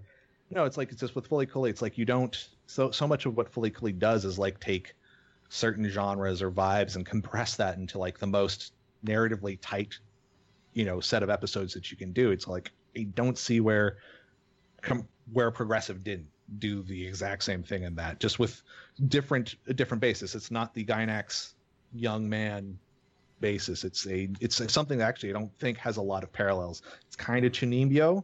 It's maybe kind of it's kind of tsundere. It's like it's a little bit more amorphous. It's not something we've seen 20 times and that you can then say like, and it ties back to the narrative, the Campbellian narrative arcs and all this stuff. It doesn't fit that stuff as nicely, and that's not bad direction. That's innovative direction. It really is. No, and I think. Yeah. Sorry. I think what you're hitting on with that is like, I think because it's only been seen once and yet everyone's like trying to look for the deep meaning with everything. And I think it kind of distracts them from looking at the whole overall picture of what Progressive was trying to tell. You can ask so many different people where it's like, oh, well, Fully Cooley meant this to me. Fully Cooley meant this, that, whether it be, puberty, abandonment, all these kind of things that you could get from that first series. And it's like people try to shoehorn that same feeling from Progressive when it's like we haven't had enough time to digest everything yet. Maybe we should just take it as a whole. I always found Fully Cooley to be better enjoyed watching it all together. I really do. I think it sets you see part of the picture with each episode week to week, and then all of a sudden when you get that final product, when you see everything all together, you start seeing all the hidden messages that like you might have missed the first time, or you were searching too hard that you just happened to miss. And so because you were like searching for every little nook and cranny off the first go, it's like you're missing more of what the story was trying to tell you, to a point where all of a sudden it's like, no, this is actually just bad, and it didn't do what it was supposed to do, instead of actually like letting it or you digesting it to the point that we were at with the first Fully Cooley. At least that's what I was seeing, at least with the kind of the more negative reaction for it. And I know it's not going to be for everyone. Yeah, well, no, and I mean, it's also, it's like it's reflecting a very different adolescence. Like, it's not the I want to grow up too soon, which I feel is like maybe in some ways a bit culturally more universal. Like everybody has that thing where it's like you're a kid and you want to be an adult, and you're just you don't fucking know what being an adult is. Nor do the adults. And that's the big reveal in Fully Cooley is the adults are also fucking cads and idiots too. I mean, even his beloved brother still basically fucked off to America, leaving his girlfriend to predate on him while he goes and has a relationship with some American blonde. Great older brother. Yeah. Great, really an ace character to look up to. Fully Cooley never. Here's the thing is like there's a lot of that in the original Fully Cooley that Fully Cooley leaves there, but doesn't say much about. Progressive talks a lot to that, especially by mirroring certain things. But again, like I think the other part of it is like, now does this kid who wants to just grow up too soon, and the big learning, the big moral is it's like it's okay to be a kid. This takes it like Hidome wants to not exist because she thinks that by upending everything, her father will come back. And I think there is a much more, where, like Naoto wants to grow up because there aren't adults in his life, essentially. Hidome doesn't want to be because the adult that she wanted most in her life is gone. And she basically suffering from abandonment issue and daddy issues, man. Yeah. It's not a full-on Electra complex, whereas like, especially the Fully Cooley manga adaptation is much more explicit in coding Naota in an Oedipal tone, which actually then lines him up really nicely with the other Gynax characters, because like Evangelion is Oedipal as fuck, and so's a Benobashi, but for jokes. But the reason it makes jokes about that is because the other Gynax shows do it for real. That there isn't a strong Electra complex vibe off of Hidome, but there is that kind of, for her, it's like to come to the same kind of narrative denouement that Naota had of accepting his childhood in a positive way.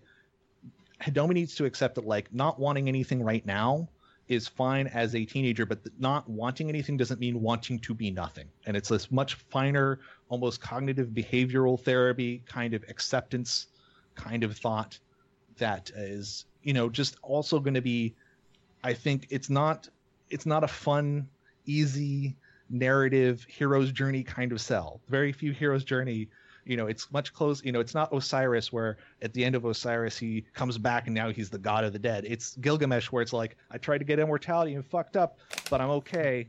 I guess I'll just be a guy. This is much more towards that. It's like, it's okay for me to just want to have my thing for myself with my mom and my cafe and a boyfriend, and to want just simple things. And it's a much, and one could say it's like, well, the problem is they have too many threads going. I'm like, I think it's kind of nice to have threads going, because in the original Fully everybody's kind of just acting in service to Naota. Like, everybody's there for his story. I think other people got their own stories a lot more, not just Haruko. Like, Ide is much more of an agent of action than any of the other kids were in Fully, right? But the thing that you love about Ide is he actually stands up to Haruko, though, for real. Yeah, he calls her out on her BS. Yeah, and he does a bad job of it because he's just an idiot kid. Like, he can't really do that much about it.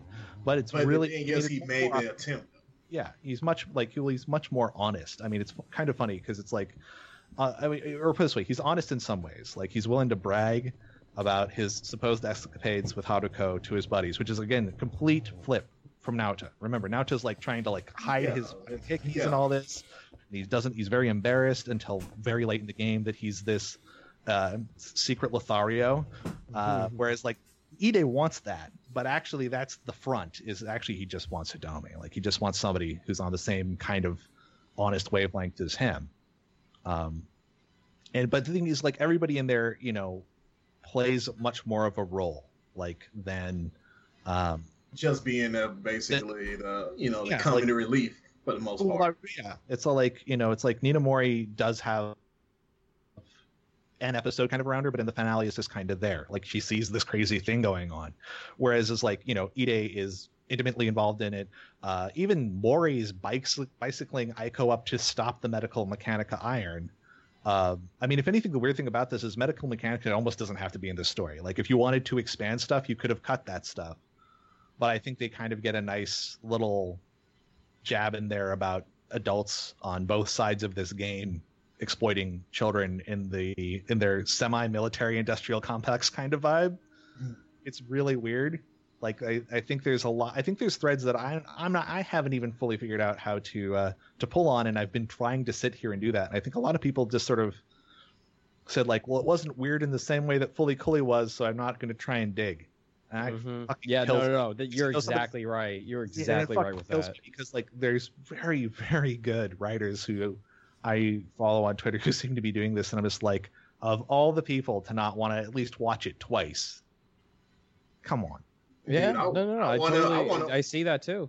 I want to watch it more than twice because, the thing is, the first time I'm watching it just for the ride. Just for the ride.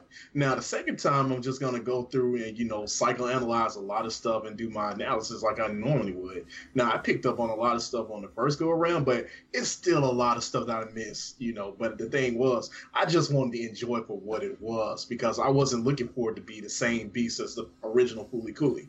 I mean, you got progressive. I'm talking about you got Fooly Cooley.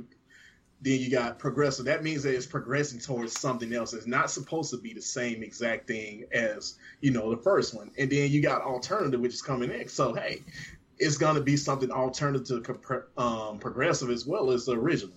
And people don't really get that. Sometimes people forget that you can't have it your way. This is not Burger King. You can't have the same things because the thing is, if it comes into that same trope of being, just this running gag of, being the same thing over and again, it's bland. And then where's the creativity in that? It doesn't make you think.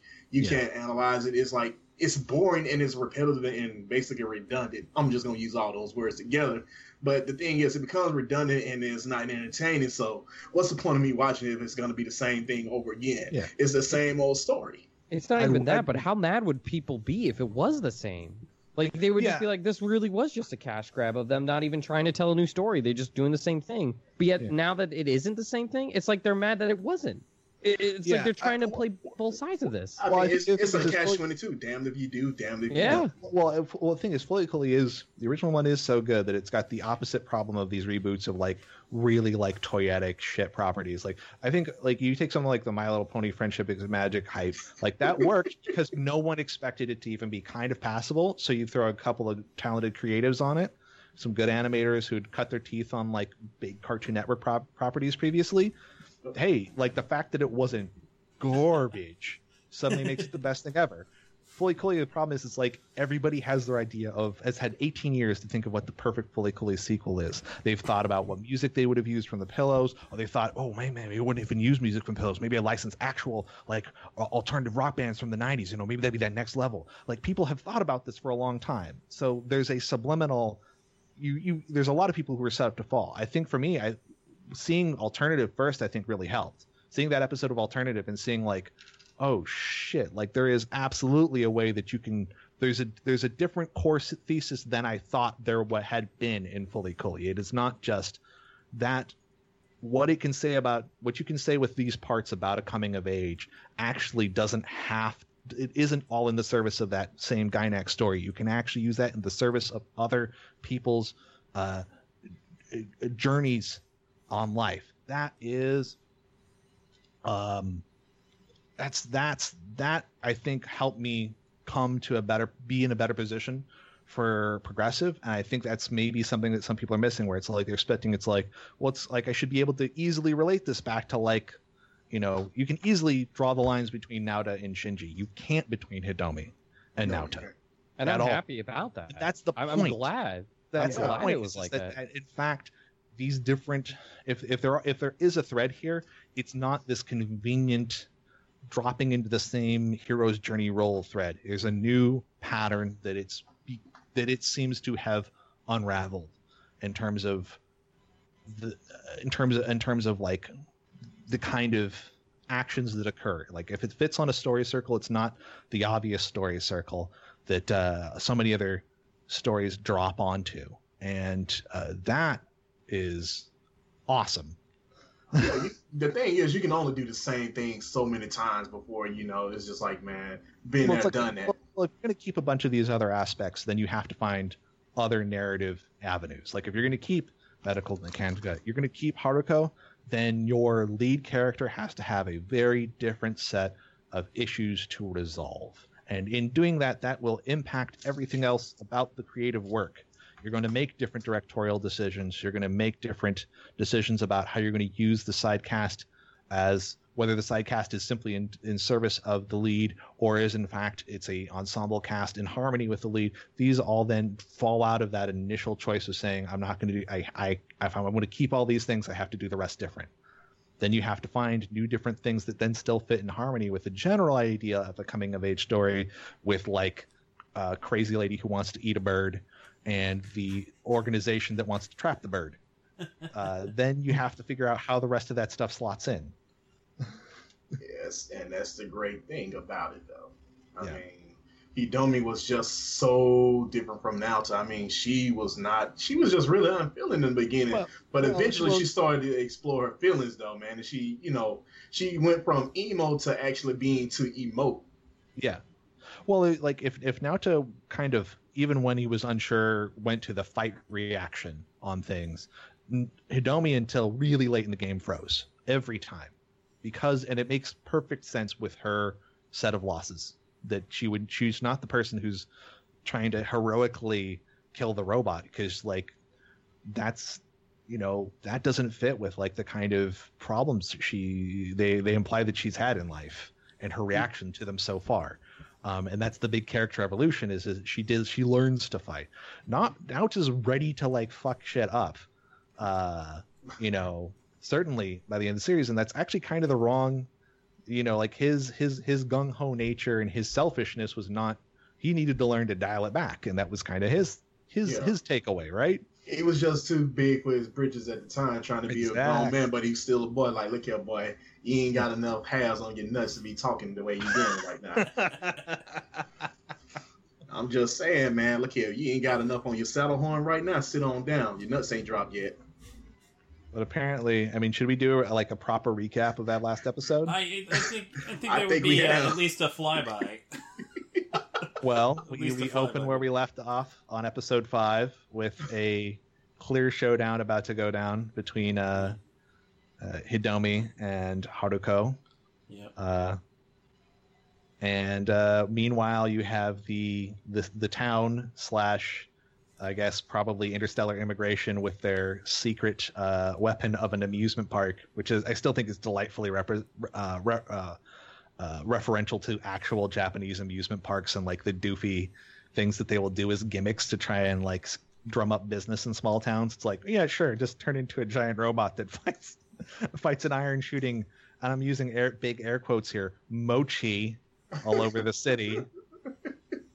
I mean, it makes sense. Like, mochi is very sticky and could trap probably a small animal. You know what? I'm back, by the way, and I've been back. Did you enjoy your dump? There's been not much. I couldn't jump in at any point, really. Sorry. It's all right. What I initially thought that mochi was supposed to be symbolizing, as gross as it is, was like acne spray. Wow, that's even worse. What? I could see that. Like if you pop a pimple. Yeah. And I'm like, all right, yeah, teenage angst. Yeah, I could catch that vibe. I was thinking of something else, but please carry on. No, we were all thinking of that other thing, and that's okay. As long as I'm not the only. Just think about the white stuff in the middle of the Oreo. Duh. I was thinking of cream filling of, like those Hostess treats, but sure. Hey, okay. There's the cream filling. Good. But yeah. Gross.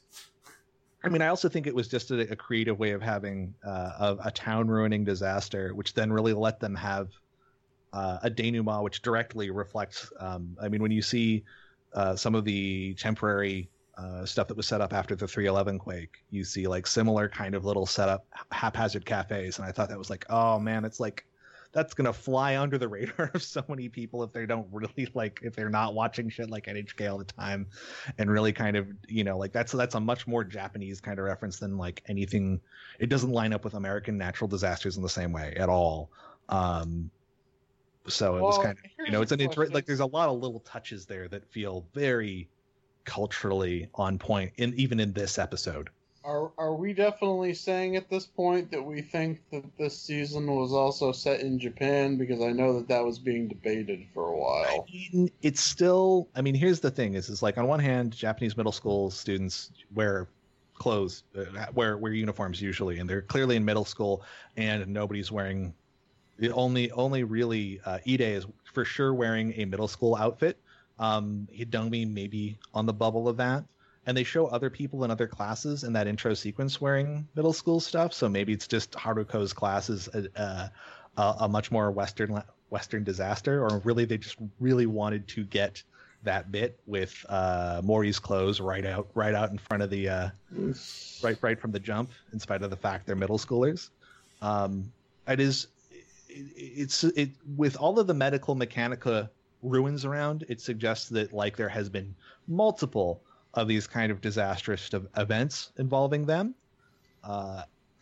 Whether or not Haruko's involved with everyone is a question, because if you have shadowy interstellar immigration organizations setting up amusement parks to be used as super weapons against them, maybe sometimes they do that just fine without any Haruko around and stop and knock medical mechanica factories off.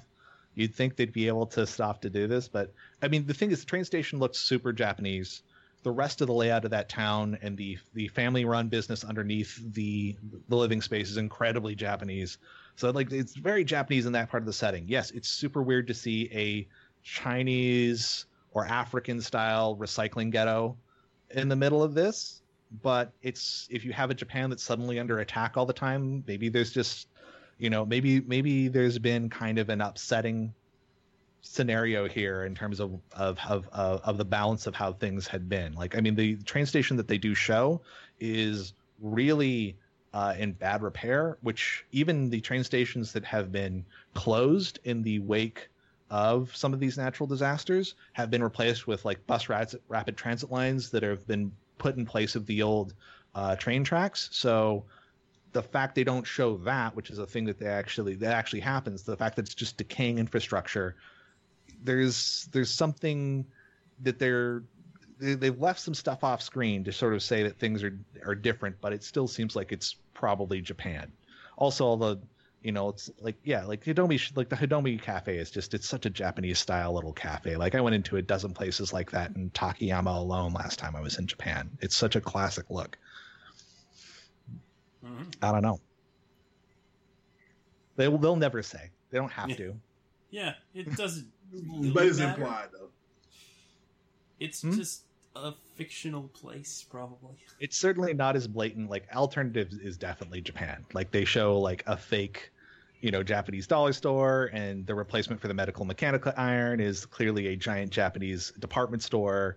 Like it's like, they didn't make it. They didn't make that a giant Walmart. Which if you were to ever do the equivalent to referential, like that's sort of one way you can almost like the iron is a stand-in for the giant Walmart in the middle of an American small town that destroys every local business.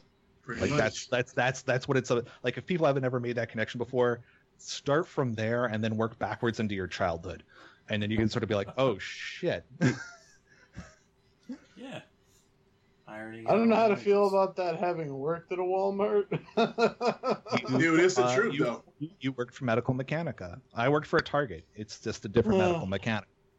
I mean, what one that prefers red over blue. Yeah. Well, what irons out the creases and if you turns out iron, if you think about ironing out the creases in someone's mind, it's this bit from the original Fully Cooley, which they don't even bother to explain in Progressive, which again, it's like, did you want think smooth tagline a lot at least. True. But if you think about that, it's like those kind of giant businesses iron out the wrinkles and little details and little cultural nuance that's in a small town the same way that iron was literally setting up to do, right? That's what it's a metaphor for. Exactly. That's the symbolism. Think about it. Yeah. They take out the little mom and pops and everything else, that makes that place unique or itself, and then, it's basically uniform at that point. Exactly. It's no longer itself. Yeah, they've ironed out things that they just kind of lifted from the prior season. The whole concept of overflowing, isn't that just literally one moment in the first Fully Cooley? I think they really only have that in the first episode, and it's not even really explained. Yeah, it's just kind of there, but I think they realize it's like, okay, that's an NO connection thing. They relate that to the NO, and also it's like teenage angst to the point of, if you really want to take it in a psychological sense, like, yeah, it's jouissance. Like it is that conflict, the pleasure to the point of pain, conflict suddenly hitting, right? Or at that internal emotional drive where you recognize that your drive is now destroying yourself. Like it can fit a dozen different things, and it's intentionally, it's very useful as a shorthand for other things to show. Yeah. Okay, so there's attacks going on around town, and Adamus has shown up in the sky, and Haruko tries to catch him in, no kidding, a giant birdcage. Made out of poorly constructed for what that's worth. Well, yeah, it's made out of a roller coaster. Yeah, that was a beautiful piece of animation. That's part of one of these things. Was like, you're telling me that wasn't sick as fuck. that piece of it. Oh, this isn't as flashy. I'm like, it's pretty flashy to have. It's also just the thinking ahead on that, to think like, okay, we're gonna have this amusement park reconfigure into a robot, so we want certain bits for this, and we'll gradually set that up. And meanwhile, Haruko, you see her in the previous episode with jumper cables on the amusement park line for some weird reason. So it's like they've set that bit up, and then when you see the bits flying into a birdcage, that's just delicious. I know how the cage bird sings. Yeah. But it fails, and Adamusk's gigantic size and I think literal gravity at that point sucks them into I guess, the interstellar immigration satellite. Yeah. Meanwhile, as the town is being subsumed by Mochi, Aiko's looking to bail, and she goes back to the house and runs into Masaru and Champ Guy, who give her freedom and her compensated dating money. But she decides to be nice and take a call from Mori and get the missing flower pot, which is somehow an NO channel thing, but also some other trigger. Like, here's the other thing is like, it's fully coolly. Like, not everything followed in the original show, so don't try and act like this doesn't seem to line up with, like, shit in the original show didn't necessarily line up around the lore. The lore is there as, like, fucking window dressing most of the time for other actions going on. It's as much as they need for any given time. See, this is the really weird thing about, like, people's debates about progressive is, on one hand, and we may have even had this conversation to some extent already. They didn't explain enough in that ending. Well, they didn't explain enough in the actual ending of the first one, too. Yeah, there's that. There was people, you had people saying that stuff was being delivered too straightforward. I would argue that a lot of the time that is not true. No, there's a whole bunch of stuff that people just missed. Later episodes. Even episode 3, I think most people didn't cotton to the fact that it was a direct, like, there was direct reference. It was directly referential back in some ways to Fully Cooley episode 3, because it's about somebody lying to advance their perception of self. Like, Fully Cooley episode 3 is about Nina Mori's big lies and stuffing the ballot box, mostly to try and impress Naota, because everything in Fully Cooley 1 is in service to Naota's story. In Fully Cooley Progressive, we have Mori lying to Marco and his friends that he's like, oh no, I've got a girlfriend, I've got all this stuff, and it turns out to be the same kind of, like, I lied about the glasses that I'm wearing and stuffing the ballot box kind of lie that Nina Mori did. Kind of funny that they both have Mori in their names. I know, right? You know, believe it or not, compensated date. I didn't even really make that connection before, so there's that. Yeah, now, if you didn't make that connection and you're kind of willing to take the time to, like, dig in, how many people who are like, oh, I didn't, you know, like I said, so much. I feel like there's a lot of people that tried to write that off as a throwaway beach episode, which I'm like, you're stupid. No. It's also the most, it's easily the most Gynax loving moments in this whole thing. Well, and also some Gynax, like, fuck yous too, because Gynax eventually did just make moe shit shows with, like, characters like Aiko that don't actually have a tsundere side. Yeah. Right? So it's all like, there's, like, I mean, just having that character in there as, like, just the commentary of having that character in there. It's and a little sweet and sour. Subverting her. Well, specifically at Gynax. Well, I really didn't expect the heel face turn. I will say that much. You didn't? Well, no. I didn't. Well, and the fact that it was directed at, I mean, like, it's not just directed at Gynax. It's directed at, like, modern otakudom. Like, that wasn't necessarily quite a trend yet at the time that Fully Cooley was even done. Mm-hmm. Abenobashi starts to satirize that. But, like, this is a direct sort of, like, you loser fucking otaku love virginal characters. Fucking do nothing, and meanwhile actual women have to, like, make their way in the world. I love the fact that it's so embarrassing gets a callback to her father. Well, if I can explain what I meant for a second, Sketch, when I say I wasn't expecting that, like, I was expecting there to be something definitely off with the date girlfriend character there, but I wasn't expecting her to just be like some, you know, escort. Just say what she was, a hooker, man. Maybe I didn't expect her to be an escort, but I did expect her to have a totally different personality. Yeah, like, she's a friend who was faking it would have been, like, one thing. The fact that they went full-on compensated dating, like, very specifically the Japanese, like, you're not even sleeping with this person, but you're there to have this person there for image. Like, that is a just, and that the image that person had... That's not what we agreed to this time. Yeah, no, that is... Oh man, like that. It is, like I said, there's some jabs in here that I think also I'm gonna be very curious to see how some of those things, like whether people are gonna be like upset in Japan, like we don't like that. Fuck you. Hey, like because this hasn't aired. Are you upset? Are you upset? Hey. There's times there are bits of the show that are doing that, for sure. In prior episodes, and I think even in this episode, the fact that Hidomi ends up with Ide at the end of this show is so in contrast to the kind of shows that Gainax didn't set out to create the modern virginal obsessed otakudom that exists in Japan and now, unfortunately, to some extent in the West as well. This show spits in the face of that. Every woman in this show has like agency, and all of them have people they're interested in, which is very much in contrast to other shows that exist. So many otaku oriented properties that have a female lead. Then they're like, and that person never resolves emotions with anybody.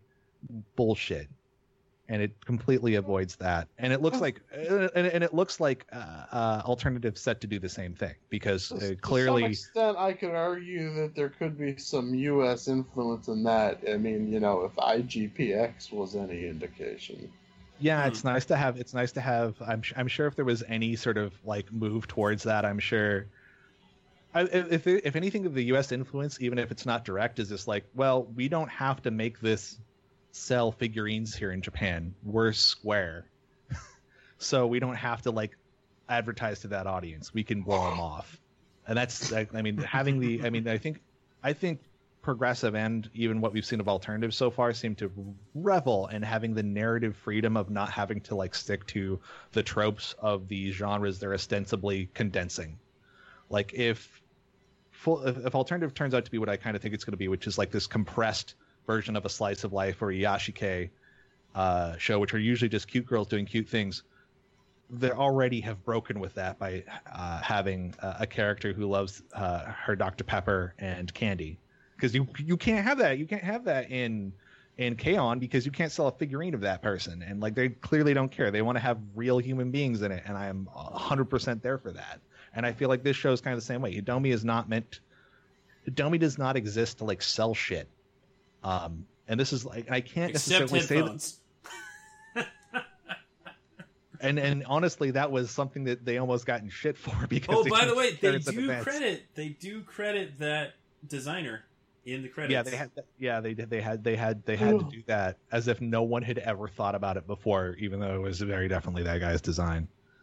I'd feel better about like I'd feel more sympathetic to that guy if he had like fulfilled his Kickstarter correctly and hadn't started selling shit in Brookstone before he started fulfilling his Kickstarter orders. What's the name of the girl? Guy, girl, people, group. No, yeah, Beans. Someone. Business. Did you just assume gender? Bean Daddy. Yeah. But no, so yeah, it's interesting that once they're on that satellite, the fight go before then, where she's like, I'm gonna take it. Like that's the first time we really see Hidomi 100% in control of a situation in terms of, or trying to take control of a situation. She's like, fuck you, I'll fight you for this. And that's such a, that's that right there. You're already like, she's growing. She's gotten past some of this, like, So this is the true power of a middle school student. Exactly. And then they end up on that satellite and they have Conti back, but who's also seems to end up with both Ide and Adamisk's being in him, which is completely within line of how shit works on Fully Cooley, because it's literally that's what happened with Naota. Is for a while it was Naota and Adamisk and Conti, and then Naota jumps out of there with Conti because that's in his service to his goals, trying to be with Haruko. And then, whatever. Conti's fucking, he seems to be an unlimited god here. Of course, nobody's gonna get the cuffs on him. End of story. In this case, well, they try. You get that little old lady that's just like there. Yeah, do we know? Like, I feel like she's just some random. I mean, she's voiced by Barbara Goodson, but. There might be some indication of who she might be based on the conversation that she has with Eye Patch. Yeah. And I don't know. So much like your father. It's like, well, is that grandma? Is that, we don't. Here's the other thing, though, is like the characters here who don't have a reason to have any definition definitely don't. I know this might sound a little crazy, but what if she's like the tan chick from the organization? It could be. Could be. I mean, but then we would be saying, okay, Amuro scored, had a child, but not with the one woman that seemed to be anywhere near him, though who had no interest in him whatsoever. Because when she drank like a little bit of the same soda, she wanted to vomit. So yeah. Well, here's a thought. If I'm recalling correctly, she was feeding small Conti head in a similar way to Mamimi. Yeah, what's her name? Amajima Mamimi. Could have been Mamimi. Though it would be weird. It's like she was a photographer who went on to run in space. Went on to work in space interstellar immigration. I think they left some of that stuff specifically vague, if only to leave. Like I said, I'm surprised that they didn't. That they kind of defined Haruko as much as they did this time around. Though it really does help act as a mirror to Hidomi's arc. Hidomi gets over this kind of like death drive, endless journey thing and or impossible journey thing. Meanwhile, Haruko's like, that's what I do, and I can't even accept that about myself.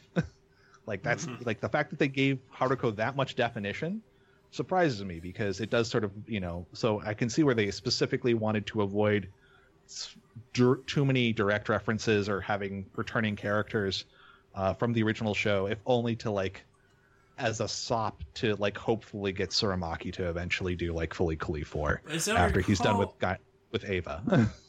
In some interview, they said that two of the characters from Fully Cooley original got married, and I don't know if they're even present in this. Yeah. But there's theories going that Alternative is either an alternative telling of this kind of story, or it might even be a prequel. So yeah, well, we'll find out.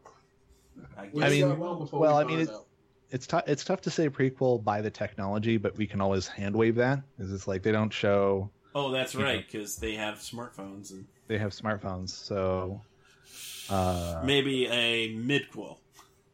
Actually, I would not be shocked. It is, in fact, being released in Japan first. Yeah. That's kind of interesting right there, and you think about it, that they kind of flip that around.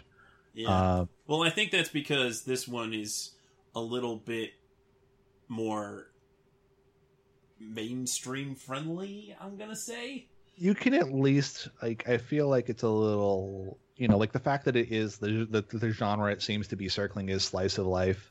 Iyashikei, that's definitely more popular in Japan currently. There's a lot in that vibe. And those vibes, will penetrate shows that are ostensibly about all sorts of different things. It's all like, there's that show about the divers that's very Iyashikei in its vibe, right? It's like that's all over the place. You can set anything with that kind of general healing. Oh man, the first time I watched Free, I was like, I love Free because it's like those girls shows, only they're all guys. Oh, I wasn't even talking about Free. I was talking about like literally the one about the people who are diving.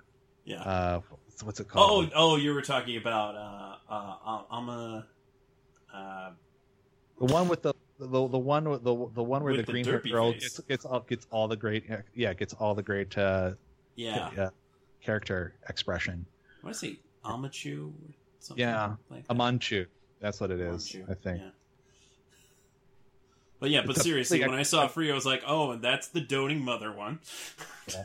No, it's what it it's what it is. Well, I mean, and the thing is, like, there's a lot of that now. It's like that whole there's that show with the magical boy show, Love High School, right? Like it's that's the same sort of character tropes and stuff.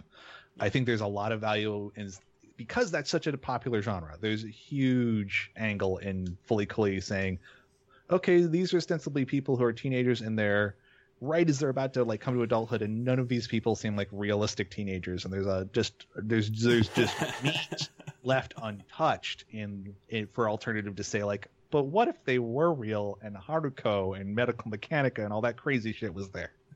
Wow, like that's, and we're gonna do this in 6 episodes, not 13. Yeah, no, that's gonna land. If people, I mean, again, I wouldn't be surprised if people just end up like liking alternative better because they've reset their expectations, and it has nothing to do with actual quality. I'll be very like, and that will become apparent in critiques. It'll be very interesting to sort of keep an eye out for that. And I think any of you out there listening, like, keep an eye out for critics who are simply lighter on alternative because they didn't come in, you know, they've already had their expectations reset by Progressive, and maybe maybe they've had time to understand that the expectations they went into Progressive were actually incorrect, or they had a misunderstanding of Fully Cooley's general thesis that Progressive did actually get, but they didn't get that Progressive got it. Like, yeah. It's kind of, I don't know. It's kind of an interesting. That does seem like something that will happen. Though I also recall many people that saw the Japanese version of the first episode of Alternative already kind of being fairly warm to it. Like, well, this is different, but not bad. I think it was easier different in some ways too. Yeah. Like, I think it's when you're taking, we're not even going to show we're not even going to have the iron here. We're going to use a wholly different metaphor for that, and a metaphor that they may not even have yet gotten to. Like, they may not even get. It's like, if you're making that stuff look like a giant Japanese department store, like, that's the real life version of the iron, guys. Like, that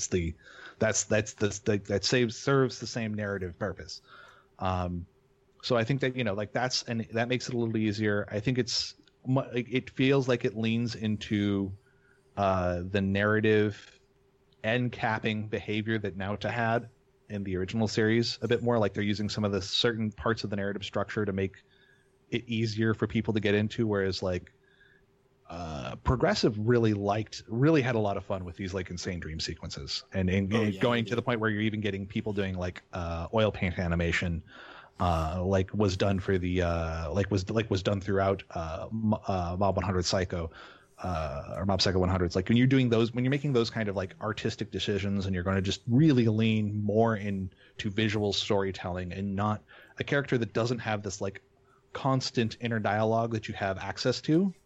Like, one, it leans into this thing where it's like Hidomi is not the only character of note or with an arc in this show, so you can't have just her inner dialogue, because then you're going to lean it back into being her story alone. But two, then that means that you're telling this, like, like I said, there's knock-on directorial decisions that then people might be misinterpreting as like, well, they did it wrong. I'm like, well, no, you're doing it right for the kind of setting that you have here and the kind of stories you're trying to go through here. And if your key debate is like, well, not Fully Cooley always has to be handled with an inner narrative and all this stuff, and like, well, then you're boxing it in too much. And clearly that's not everybody's like conflict, and not how everybody handles their conflicts. If nothing else, you can't have everybody, even if it's a different problem, you still can't have them resolve it the same way Naota did. Then it's boring. Yeah. You need to kind of build these things in different ways. So yeah, they get out of the well, before that, when Aiko finds the plants with Mori, and they bump into Hidomi's mother for reasons. Because she was looking for Hidomi. And the only place where she would clearly be at the end of the world with her boyfriend. Who's not her boyfriend yet, but what else? It's close. They had close an understanding. Enough. They clearly had an understanding by the end of episode 2. Just like the end of episode 2, the second you're like, somebody's like, you look terrible, and you're laughing. It's like, that's chemistry. Yeah. Done. Exactly. Dude, you know how many ass whoopings he took just for her, man? How many times he got injured, but Hidomi, man? I'm like, Ide, you the man, man. Yeah. No, he was down. 100%. Dude, I don't even think I took that. Ooh. All right, so you weren't here to talk about the previous episode where the big showdown between Ide and Haruko occurs, but I got to get your thoughts on that whole exchange. Well, I think the fact that he sucked so bad at it was like really authentic. Like, it's again this deconstruction of the original. Like, why wasn't that an amazing fight? So like, because he didn't eat a fucking, He's back. So you're like, why isn't the fight in episode 5 between Haruko and Ide a set piece? Why is he getting his ass handed to him? It's like Ide hasn't eaten a god currently, so that affects things. Yeah. Ide does not. Times where they don't do that. He's just a normal guy. Ide's brother isn't like a fucking baseball god. Ide's brother isn't Ichiro, so he doesn't learn how to swing a bat. Like there's a bunch of reasons. Like Ide is the realistic result of somebody trying to square up against Haruko. Yeah, like somebody who isn't like expectation versus reality. Exactly. Yeah, exactly. Like why is the music mixed low in that scene? It's like because he's not Naota. He doesn't actually rock. It's fine. Like Ide is the realistic, is an embodiment of part of the realistic set of endings that Hitomi should be looking for, rather than I lust for death. Like she needs to get, like her getting over that is to I can lust for this guy. And he's like, well, that's lame. You're telling people to like aim low. I'm like, no, she currently wants 0 because she thinks she's at negative. Aiming for Ide is aiming for positive. In fact, that is coming up over that hump and not one, rather than saying my life sucks. It's a very negative. So I want destruction. I want 0. She actually understands that 0 doesn't mean that there isn't a future beyond that. You don't have to want anything more than that right now. And the thing is, 0 still means that you maybe have people in your life, right? Like, oh, I've had all this lost. I can only come up to this kind of like middle tier baseline. It's like, well, that middle tier baseline, it's middle, right? There's other people involved in that at that point. It isn't destruction. Like that's how she resolve. Like that's the resolution here in her arc. So I mean, similar, but so towards that end. So Ide has that whole thing, and then she sees, Hitomi sees her Ide pinned by Haruko. And, you can kind of read that as almost like she, at that point, her Eno conflict literally sucks his soul up. So it's like a literal man-eater moment. And it's that kind of, it's like almost a metaphysical version of like acting out. It's like she's doing something that she doesn't want to do, a negative thing to somebody that she likes, because she has literally no control over it. She has literally no control over that impulse. The fact that then connects it back to the rest of the Eno stuff, so that eventually, he floats away, and then the souls can reunite. So it's like she's got technically half of Ide in her at that point. That's part of why she shows up wearing Ide's jacket at the square off in episode 6, and why Ide. It also sets up Ide getting his jacket back, of course, after she, basically in kissing Conti. So essentially, her kiss puts stuff back into Conti.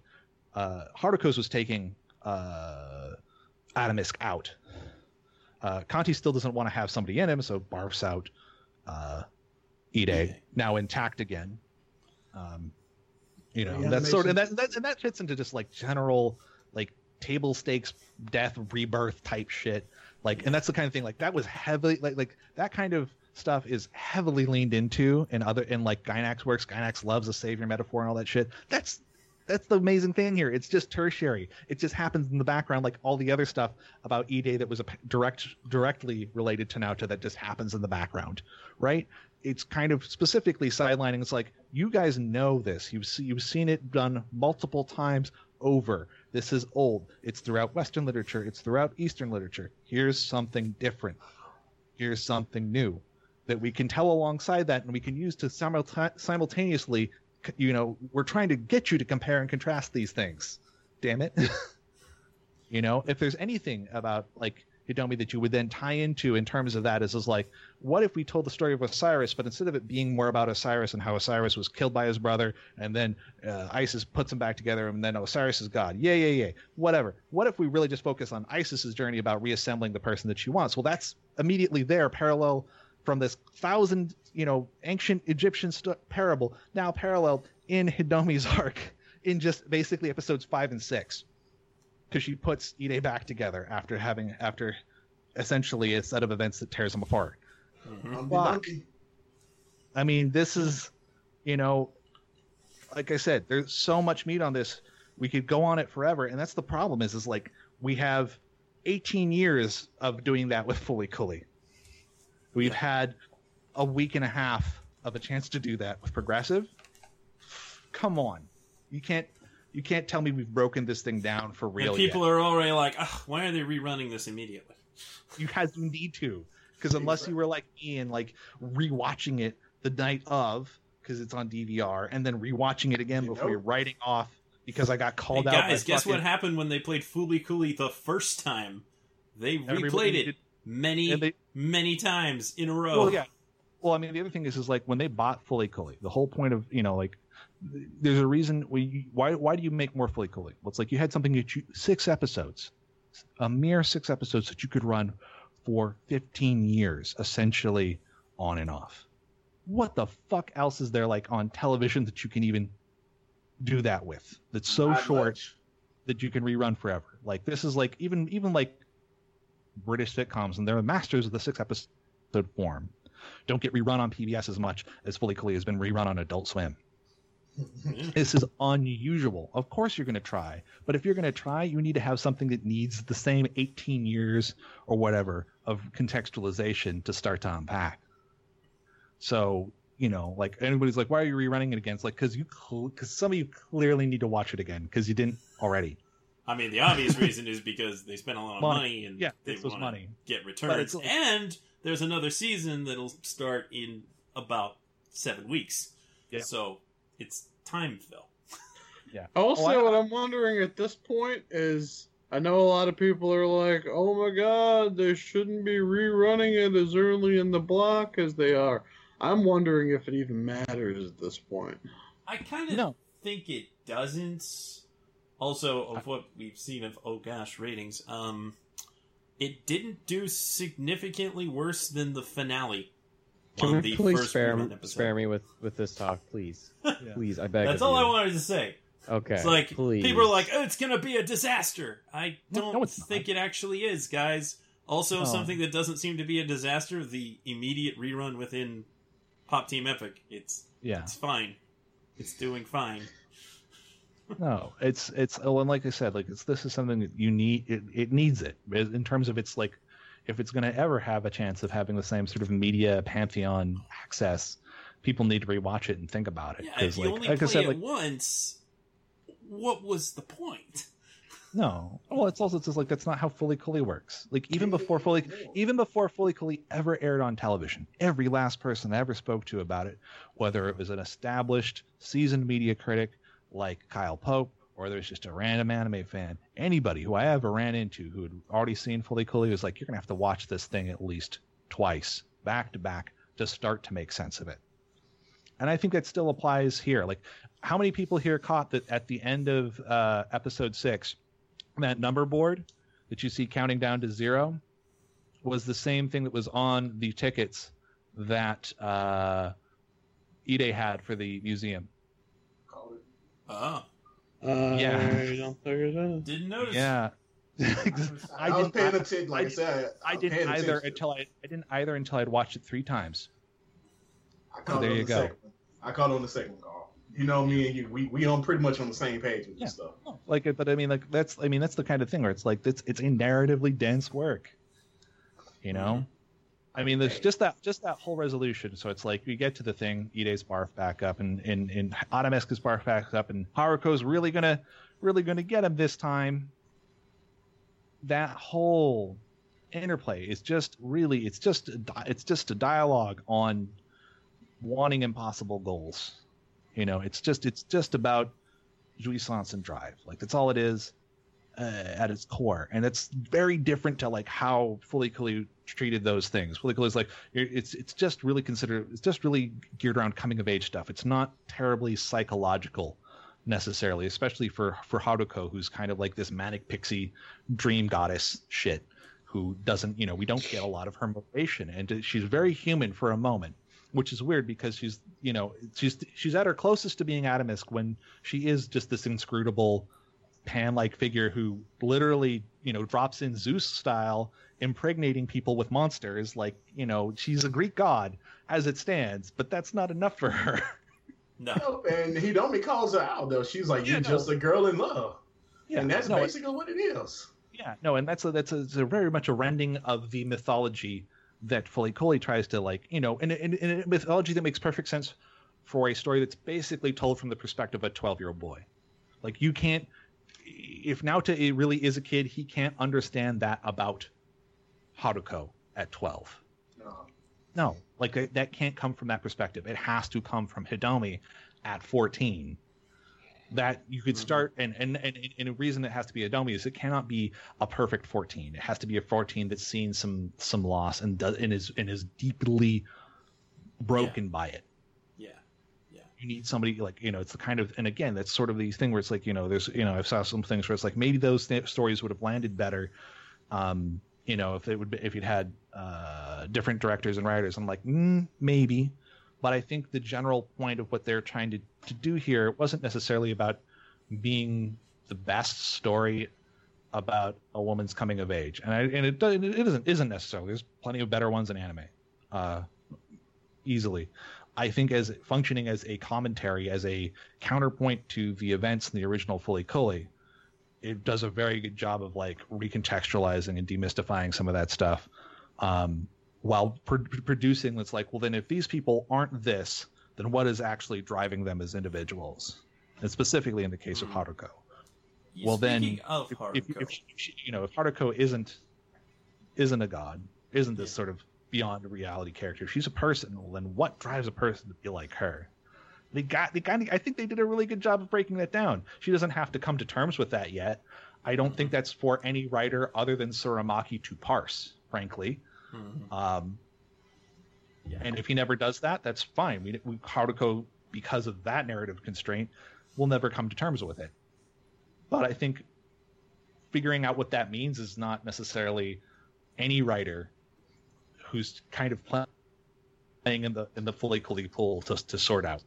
So Haruko's obsession with Adamesk, it's always been really about power. So when she breaks down weeping and like, why won't you accept me?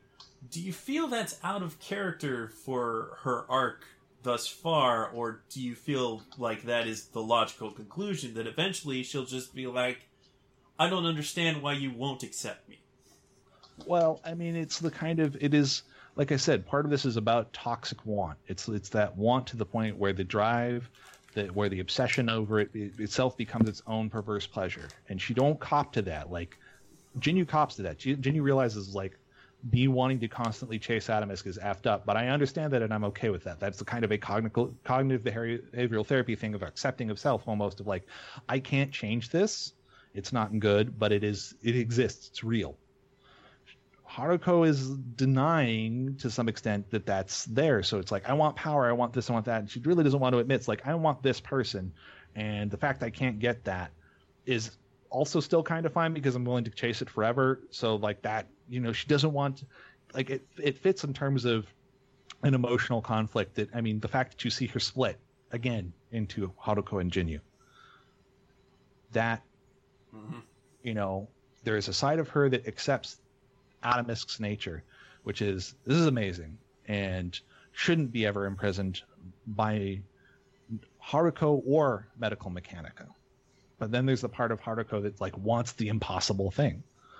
It's like, it's phrased as, well, you're just a girl in love. It's like, well, that's that's one kind of this kind of, negative feedback loop of desire that can occur. Like, that's one kind of it, is this kind of hyper obsession.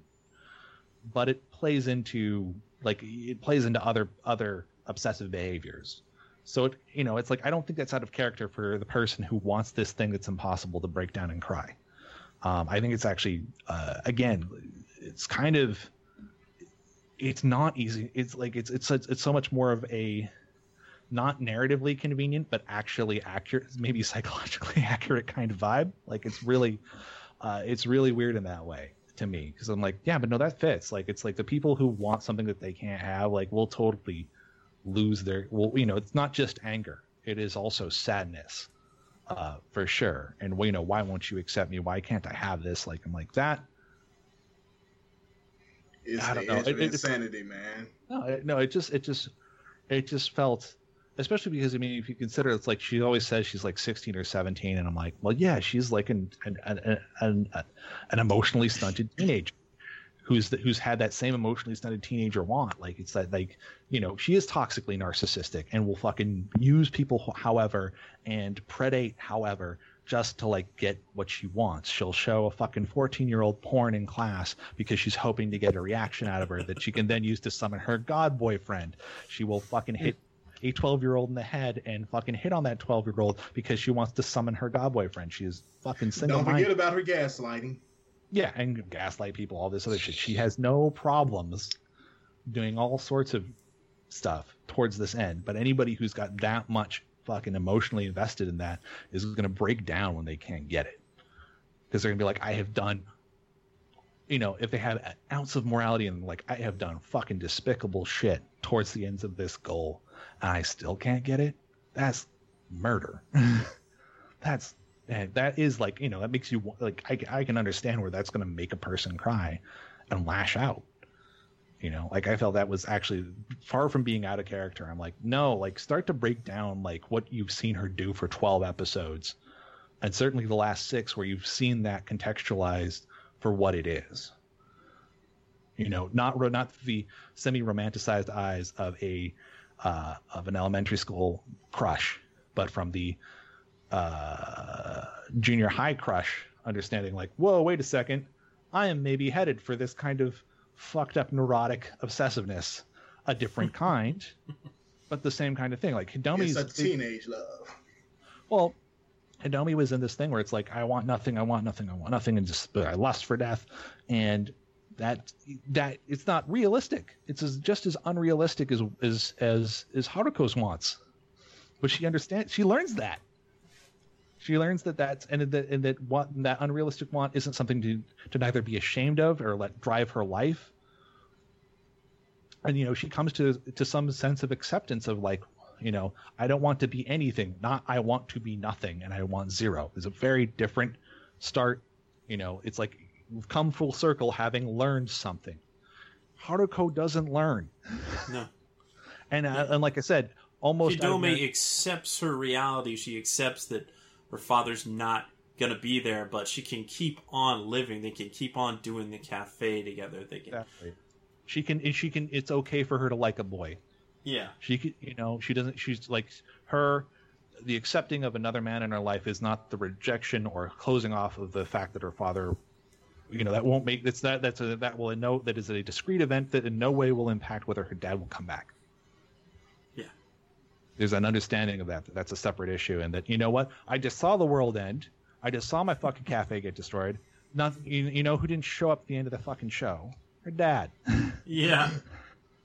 So what? He's been up to? She even. In the strict sense, she even got what she wanted. Oh, look at how because the one thing with the mochi is that it echoes the usage of whites in the first dream sequence and in the other dream sequences as well. So this thing happens. This all goes down. Makes you wonder if the usage of white in the other stream sequence was you're using white here for the same reasons you're using white with mochi, but that's a whole different thing to unpack. And the old man says it was not for any reason at all. Yeah. No, I think why Adamus shows up? Adamus shows up because Adamus shows up. That's why not? No, it seemed like the fact that Adamus turned out was almost tertiary to the fact that like. The amusement park was ready to square up against the Iron. That was going to happen either way. Apparently they were going to lose no matter what. Good that other things were going down because they're little. I actually got to say it was kind of cute that the it's weird that like Fully Clothed Progressive manages to be like more woke and like a 3-second throwaway gag than the entirety of Darling in the Franxx. in terms of pairing up couples of various combinations and love misunderstandings of various combinations. Just saying. I'll have to get back to you on that one. Maury got the girl. Yep. Maury got the girl, but the fact of the matter is there's some guys who got some guys in terms of what was happening at the amusement park. There was that. When that sequence first happened, I wasn't entirely sure if it was happening in the show or if it was like something somebody was watching.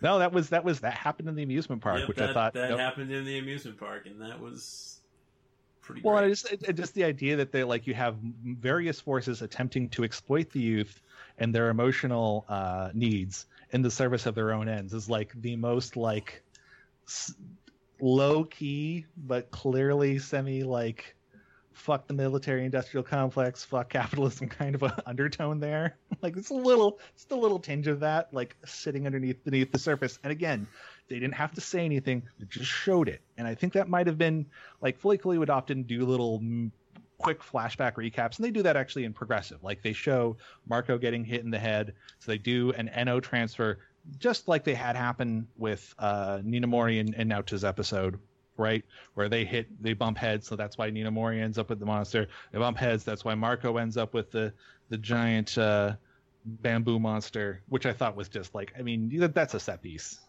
Like episode 4 does well with that. But again, like the fact that Marco is being used by Interstellar Navigation to be inside of the robot.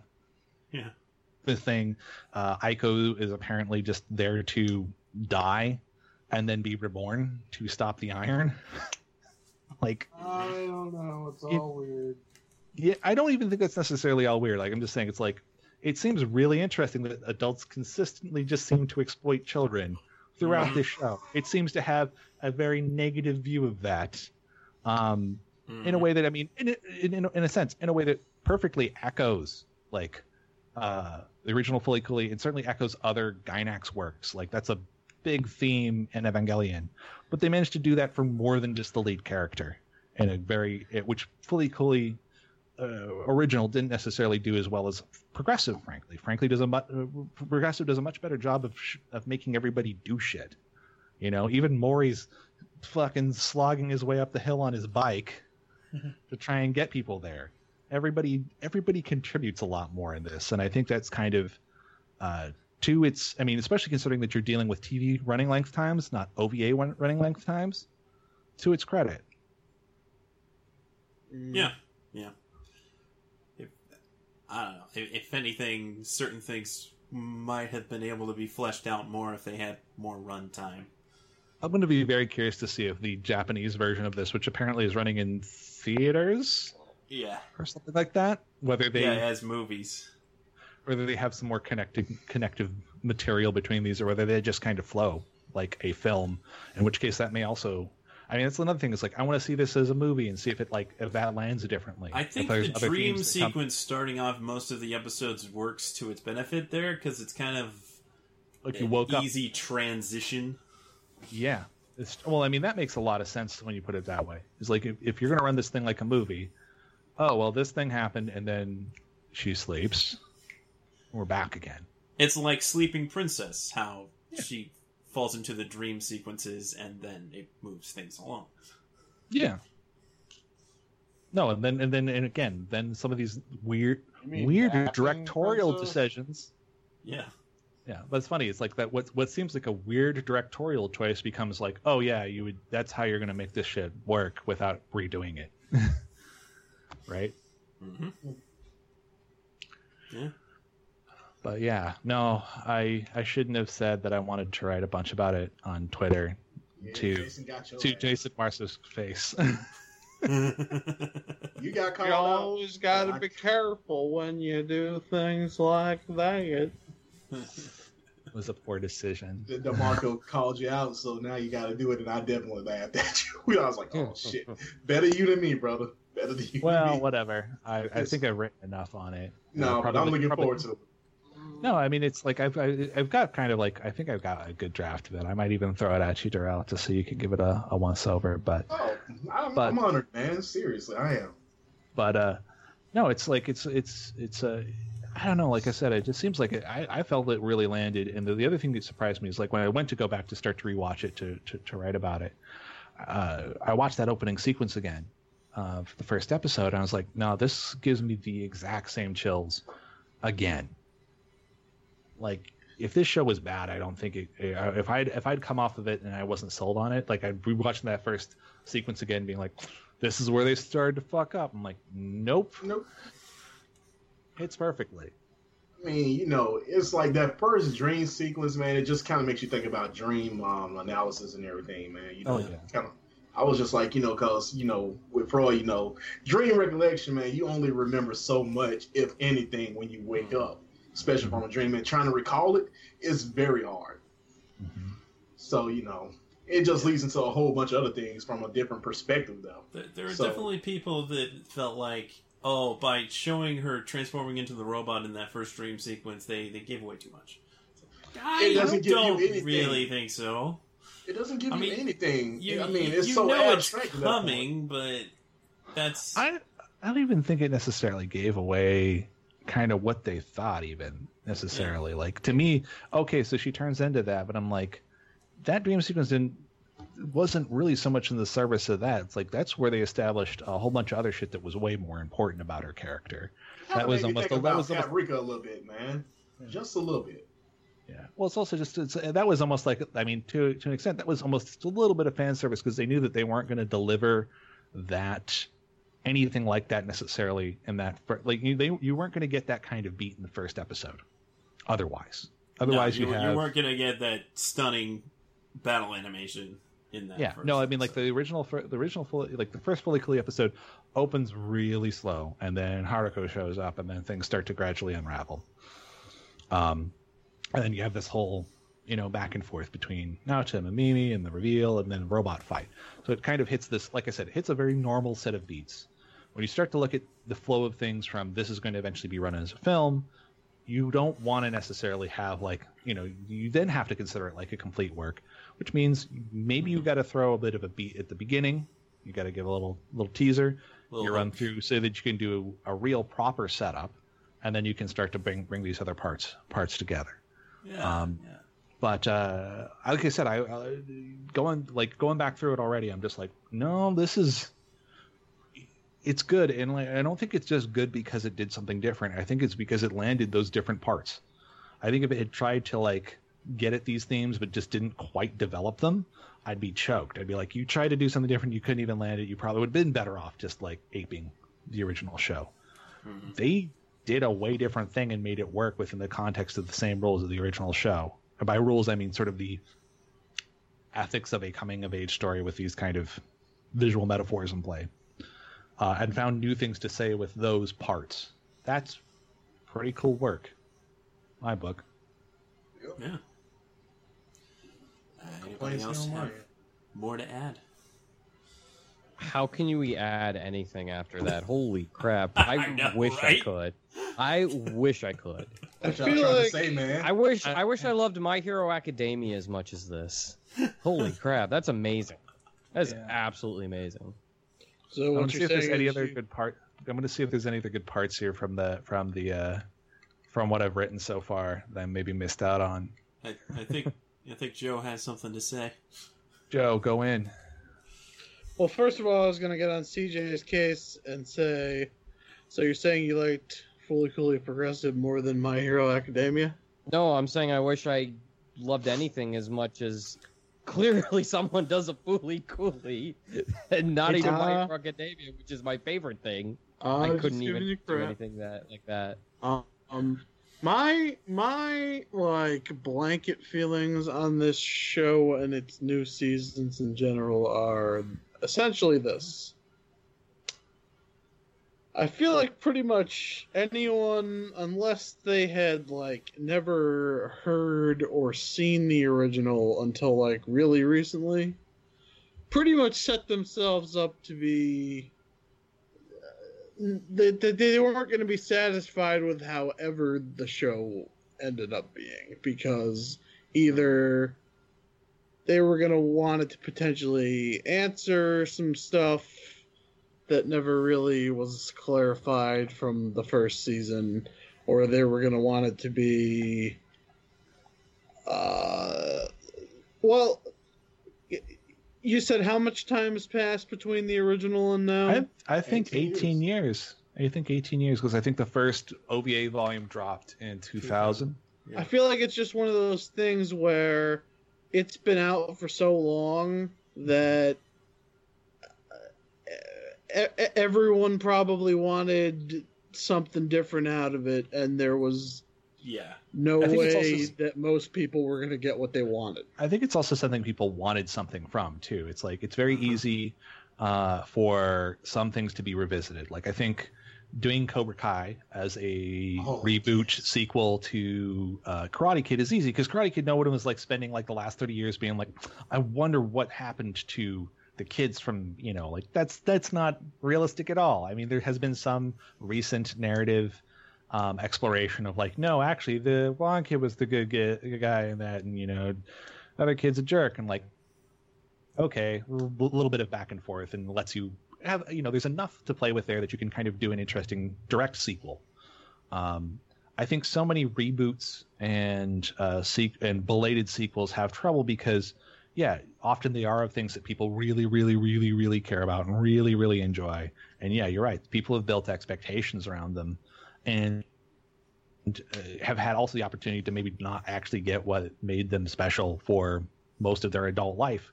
And if something manages to come at that from a new perspective, that's going to be disastrous. Like, they're just going to have a hard time with it. But I think if nothing else, it's like this, you can't say that, you know, like I saw somebody on Twitter being like, this is like Jurassic, this was like the Lost World compared to Jurassic Park. And I'm like, no, don't even try that comparison. Because I don't think that's not fair to Progressive at all. I still like my Force Awakens comparison. I think that actually probably is probably pretty close to that. Is they took a look at what actually I'll say it works in a lot of ways, because Force Awakens tries to avoid what Star Wars was built on, which is the Campbellian monomyth and the legendary hero of born of secretly of noble blood and yet fucking all that stuff. And I mean, it is an arc that's everywhere, and it's an arc that drives many works that are hyper beloved of all things. It is not the only arc that needs to exist in literature. You can map most literature back to that arc, but that's only because most things have a beginning, middle, and end. And you know, not even all art has to do that in that order. As we gradually became comfortable with in the West, thanks to people like Tarantino. Like, we can also understand that those don't have to even happen in that order, but these are the parts that are there. Those don't always have to be about it doesn't always have to have, the hero doesn't always have to be like Luke Skywalker as we originally conceived him. He doesn't have to always be, and Naota is a Luke Skywalker type figure. He has has secret powers that he doesn't even realize. He gets the girl and all this shit, right? Or he doesn't. I mean, he does and he doesn't, right? Like, he does and he doesn't. But you don't have to. And he kisses his housekeeper instead of his sister. Yeah. But his housekeeper is like a surrogate mother, so it's still an Oedipal complex thing. Yeah. Like, keeping it 100% messy here. No, but I mean, that's the whole point. Is that, like, if anything, there's a whole bunch of the tropes that like Gainax leans into, if only because they were the things that helped Anno work through shit in Evangelion. That it then echoes into, well, Suramaki's like, fuck you, I can do that in 6 and Fully Cooley. And then they're like, we can make fun of this really well in Abenobashi, and this is the only way to structurally salvage the Mahoromatic manga into something that's watchable on television and isn't just a fan service fest. Okay, cool, you can use this in a lot of ways. You can get a lot out of it. But you can still have a story that's speaking to the general, what they call Bildungsroman, coming of age story, that doesn't have to just have the same kind of like, and secretly you have this and that. I mean, they have that in there. These people do have powers, but they're not the only ones with powers. I mean, in a sense, very much a Force Awakens thing is like, Force Awakens, you see other people have Force powers and shit. Regular ass people, and it's not all just people with midichlorians and noble blood and shit. Everybody's got NO. Everybody has NO. We literally see everybody's NO being harvested in service of this weapon so that we can make this semi-military industrial complex critique here, right? Mm-hmm. Everybody has NO. Some people have more. Some people are like Hidomi and like crazy off the charts with it. But everybody has, and especially because NO is a direct sort of shorthand here for like the conflict that exists between left and right brain and coming of age and that pain. It's like everybody goes through that pain. It's very valuable to sort of undermine Fully Cooley's like, Naota's story was special, to say like, no, that's everybody's story. Progressive brings that point across. Everybody, and that's why everybody contributes to like the denouement.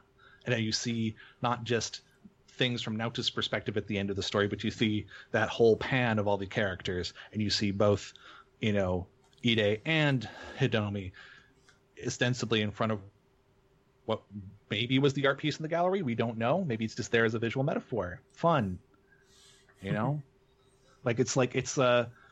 Yeah, like I said, I think there's a lot of people who are just sort of expected another big Gainax romp, and I'm like, even Trigger subverts that. Like, even Trigger's at least tries to has started to throw that out the window with its big things. The fact that Trigger's big series are centered around at least not dudes, you know, and the fact that you've got Kill la Kill, basically all.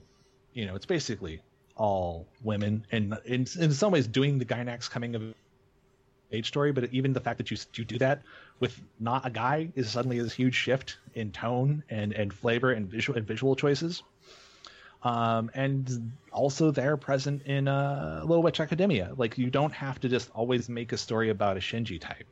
And I feel like a lot of people actually wanted just another. They wanted Girl Naota, and I'm like, fuck that. Would have been boring. Mm-hmm. God, that would have been so fucking boring. And there are people who would eat that shit up. There's people who have been like, that's great. And I'm sure you actually still could tear it apart. Like, you could do Girl Naota and still have a very rich show. I know there was at least some people that thought that Naoto was going to be in this season in the eyebrow guy role, but obviously that didn't. No. I'm kind of glad they didn't. Like, that would have been it's the worst Marvel movie kind of shit. Like we've got the Marvel movies to do that. I'm good. Like, it's it's like, if you want to do that kind of stuff, do it in a whole different continuity. Like, there's a lot to it's hilarious that we still don't know if Naota might actually be her father. And that's great. Well, fairly unclear. But that's kind of great. I actually really enjoy that. It doesn't make sense that he necessarily would be, because Naota, why would he go to the medical mechanica factory? Why would he go to the factory that was he knows is bad news? The fuck? Maybe he was infiltrating it from the inside. Who the hell knows? Maybe he died on a spy mission. Well, he obviously left. Her father obviously left the headphones to her because he understood the medical mechanica was up to bad shit. So. Well, yeah, but they're Medical Mechanica branded headphones. So he's using Medical Mechanica's own technology to suppress her own NO impulse, which may turn her into a robot. Yeah.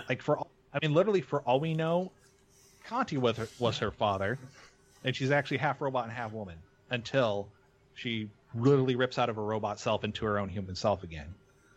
Which I also think is that whole visual metaphor right there, the whole thing where it's all the literal coming of age being this physically, violently transformative thing. I'm like, that's pure Fuliculi.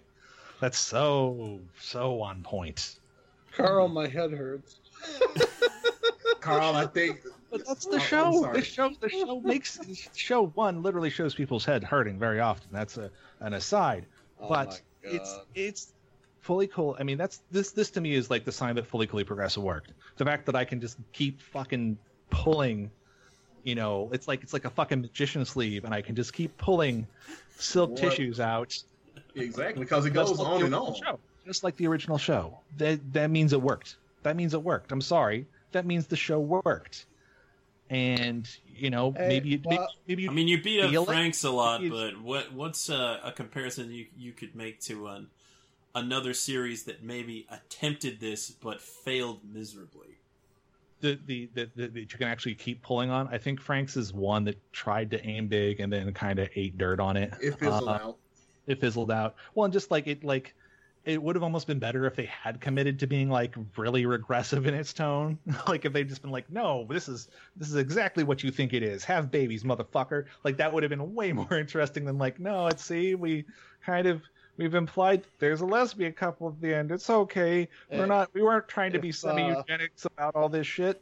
We're not anti-technology and nativist. It was fucking Frank's should have committed one way or the other. They did not fully commit to what they wanted to do, man. They tried to shoot straight and they veered off, man, on the bench. I'm trying to think of other things that maybe don't quite land If I can paraphrase your opinion on Fully Cooley Progressive's success while also quoting Netflix's Big Mouth. Yeah. You're picturing it, and we're talking about it. Exactly. No, I think it's very fair. Like they do a very good job of like making you want to think, and actually having stuff with which to like tear into, and stuff that it both critiques the original series while having new shit to say. I hope Alternative is in the same position. So I think there's a lot to. There's like I said, the interesting thing is like, oh, the Fully Cooley approach is actually applicable to probably any genre, and that has sort of a coming of age tone to it. You could do ostensibly all the other tropes that would go into a magical girl show, but then have it be Fully Cooley, and you'd have something probably really interesting to say in that 6 episodes about literally an elementary school girl's coming of age. You can sort of and figure and disassemble and deconstruct and invert all the tropes that go into a card captor Sakura, or something more commercial like a Pretty Cure. It's like, I mean, because if what Fully Cooley started to do originally was invert or not necessarily invert, but start to run the Gainax tropes through a different lens and a more compressed lens. Well, this is, like I said, doing this with these kind of Chunibyo type shows, sort of, if one way that you can look at Fully Cooley is Fully Cooley was a harem show on acid. This is a reverse harem show on acid. Like it's and with these same sort of inverted, insane, over the top, deconstructive takes on what that genre is. And so I think I think there's very few genres that don't stand to benefit from that lens applied on it. And that there were going to be certain themes that tie through there, and certain new angles that come out of that maybe don't appeal to you the way that particular angle did on that particular deconstruction of that particular genre. I think that's fair. You can say it's like, this isn't really about a genre that I cared about, but you need to understand the work to that level to talk about it on those terms and not just say the show didn't work, period. You know what I mean? You need to be willing to couch it in personal terms. And to which I will say, yes, it very personally worked for me, obviously. Hey, otherwise, I think it's fair to say for some people it didn't work for them. It's okay. Yeah, but I think for me it's just the Fully Cooley thesis as a general statement probably works for me, and I can understand where other people need other signifiers to make that then fall into what they're going to enjoy. And I guess that's kind of a critic's privilege. Like I like to step into these things that aren't comfortable or things that I thought I could get into, or then find how that ties back to the things that I did like. It's what kept me in watching anime as a medium, frankly, was realizing like, oh, I don't have any of these references otherwise, but I can start from this character and then work backwards, and then suddenly the whole thing clicks. So it's like, yeah, I kind of like the broader thesis of Fully Cooley as I understand it. So the fact that these other works seem to be landing in there works for me. I can understand that if the narrower thesis of the original Fully Cooley, specifically around the Gainax coming of age type stuff, was what you were looking for, yeah, this didn't do that. Full stop. That's fine. I think we blew their minds with psychology and sociology and philosophy tonight, Carl. It's like fucking 80 degrees in my room. I'm boiling. You should wrap this. 80 degrees, man. I ain't even finna Sketch doesn't like any noise from room cooling devices in his professional podcasts. I'm kind of on Sketch's side with that one. Yeah. Look, I'm sorry. The pleasant white noise of a cooling device is just obnoxious when you're listening to a podcast. But it's very helpful. But garage door openers, get a load of this guy over here who doesn't know how to use noise reduction software. Even if you do reduce the noise, it can still be a problem. And the other thing is, when you do reduce the noise, sometimes it'll mess up the quality of the audio. Yes, it does. It's quite a trip. Yes, it's real annoying. I mean, if I wanted to make it super easy on myself and super inconvenient for everybody else, I would have you all record individually. Hey, is that a slight? I don't know. Maybe. I mean, it's actually very annoying to reconstruct all of that, but at least it would give me total freedom to adjust everybody's audio individually, which is nice thing to be able to do. Say the word and we'll implement it. I'm making everything an Adobe Audition thing, so you better get ready for some large-ass files. Oh, snap. Large I don't know about that. Really? Shit. I mean, Okay. that's just to impress the ladies. You know how it is, Sketch. Yeah. I gotcha. Well, yeah, I think Have fun editing this one, buddy. Putting a pin in that. I don't think I need to edit much other than a little bit of sound reduction because there's still going to be something, but it's not going to be too bad. Not like the previous one where we had several problems that needed to be. Yeah. I'm just going to allow Duelist to seem like a jerk by disappearing every now and then. It's okay. Well, at least he didn't fall asleep, man. Yeah. Oh, wow, that was quality. That's awesome. I love this story. I fell asleep. I entirely blame it on me need... taking too long to explain what happened in that episode. No, dude, I literally closed my eyes, man. And when I woke back up, you said you asked me questions. Darrell, we were directly asking you questions. Yeah. Oh man, I think I fell asleep. If this makes anyone feel any better, I fell asleep during an episode of Alex's podcast the other week. IS podcast. So this is becoming the new trend: sleeping while on podcasts. Sleepcast. I mean, you gotta get your 8 hours somehow. I think Jose did it once. Oh wow! It happens. Yeah. Like, dude, I don't know what was happening. I think I might have been tired. You were tired. It was, early in the day recording, and you had been up real early doing your cooking for 4th of July. It's okay. Oh, it's hell fine. yeah. That's what Not it a was, problem. man. It's not a problem. All Okay, right, let's get about it. Yeah, let's definitely do that. All right. You can email us at podcast@toonamifaithful.com. You can listen to the podcast on soundcloud.com/ToonamiFaithfulPodcast. That's where every piece of audio that we upload is available. You also go to podcast.toonamifaithful.com for episodes of the podcast and also episodes of the Toonami Showdown. We got, all of the social media, facebook.com/ToonamiFaithfulPodcast. Our Twitter is @Toonami Podcast, but you should also follow @Toonami News if you're not, because that's where, the news is. And, we're on Stitcher, iTunes, all the things. TuneIn radio app.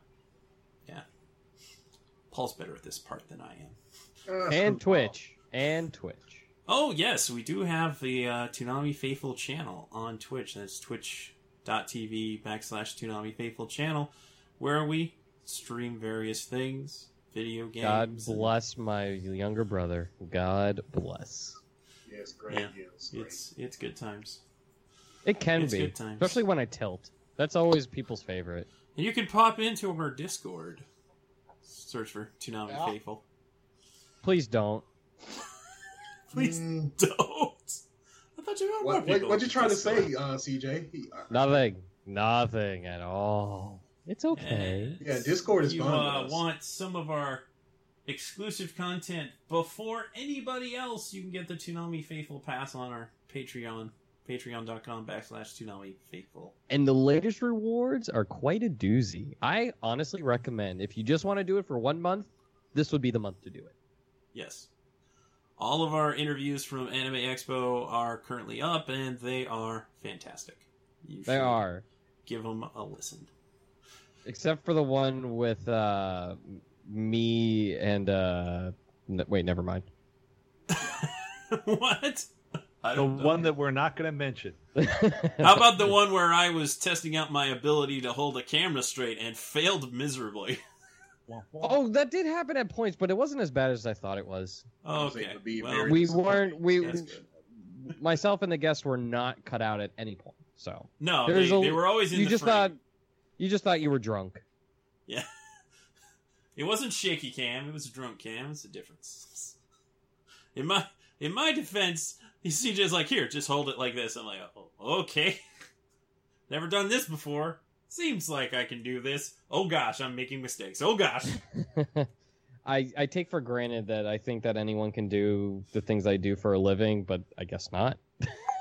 You were pro, CJ. You were pro. I am. Wait till you... Did you see the finished product sketch? No, I haven't seen them yet. Okay, I want you to really pay attention to the camera work for the one that you did. Oh, okay. So you fixed it. No, I'm talking about the one where you were on camera and me behind the camera. Yeah. You probably zoomed in when appropriate and stuff like that. I didn't dare do any of that stuff. It's like you know me. Well, you have to when the sizes of the two people are very, very different. Yes. Yes. Poor Tara looks like very tall, and Tara Sands is not. No. You could eat two of her. Probably. And you were be just hungry. like, right, but like she is so tiny. Yeah. She's a little thing. So yeah, get the pass for this month, even if it's just this month. Like Biscuit, right? Yeah. Like Biscuit. It's the before and after Biscuit looking at you two. Wow. I'm so glad that you think I look so ripped. You're ripped in your own way, man. Yeah, you are. Ripping my pants. You're cuddly ripped. No, let me tell you something. For those who haven't met Sketch, all muscle, baby. Stop. And for those who have... That's a lie. No, it's not. He could bench press the freaking mattress at the hotel, I swear. Stop it. I can bench press the toilet. But yeah, get the Toonami Faithful Pass for this month. If you want to continue, God bless. If you don't, that's okay. Well, unless we bring out new content that I think is really worthwhile. Yeah. Which hopefully we do. Hopefully. We'll see. Support my con habit, damn it. CJ wants people to just pay him to go to conventions. That's how they do it these days. I would love if I could get paid what I do at my real job to just go to conventions like 2 or 3 a month. God bless, I would absolutely do it. And Sketch has seen. See, now I'm going to say this too. Sketch has seen what CJ is like at cons. It's not an exaggeration. It's not. I just don't stop until really like 11. I don't stop until it's 11 p.m. and that's my first meal of the day. I had to force him to stop to eat. I remember youth. Oh man, that brings me back. Nope. I used to go. Man, San Diego Comic-Con 2006. I walked so much, my feet were like destroyed. My legs were ripped the next day after Anime Expo. Let me tell you, he was like the Bionic Man. But, yes. Meanwhile, me on the first day that I get there, and I've been lugging my stuff around everywhere. It's like, let's sit down for a moment. So we sit down on the ground, and CJ thought he was going to have to call a stretcher for me. Because, I got a Charlie horse when I tried to get back up, and, dude, I was so sore everywhere, and it was just awful. I was like, gosh, I just need a moment, CJ. It's okay. It's like, are you okay, man? I'm okay. I just need a moment. And, CJ, I was okay. I'm still here. He does. I really don't eat at these things. I just go to panels the entire time. Yeah, panels are his sustenance. Yes. Yeah, I couldn't make that claim because I had to miss so many of the panels that I wanted to go to. But by the way, Anime Expo, why you gotta put so much good stuff on Thursday?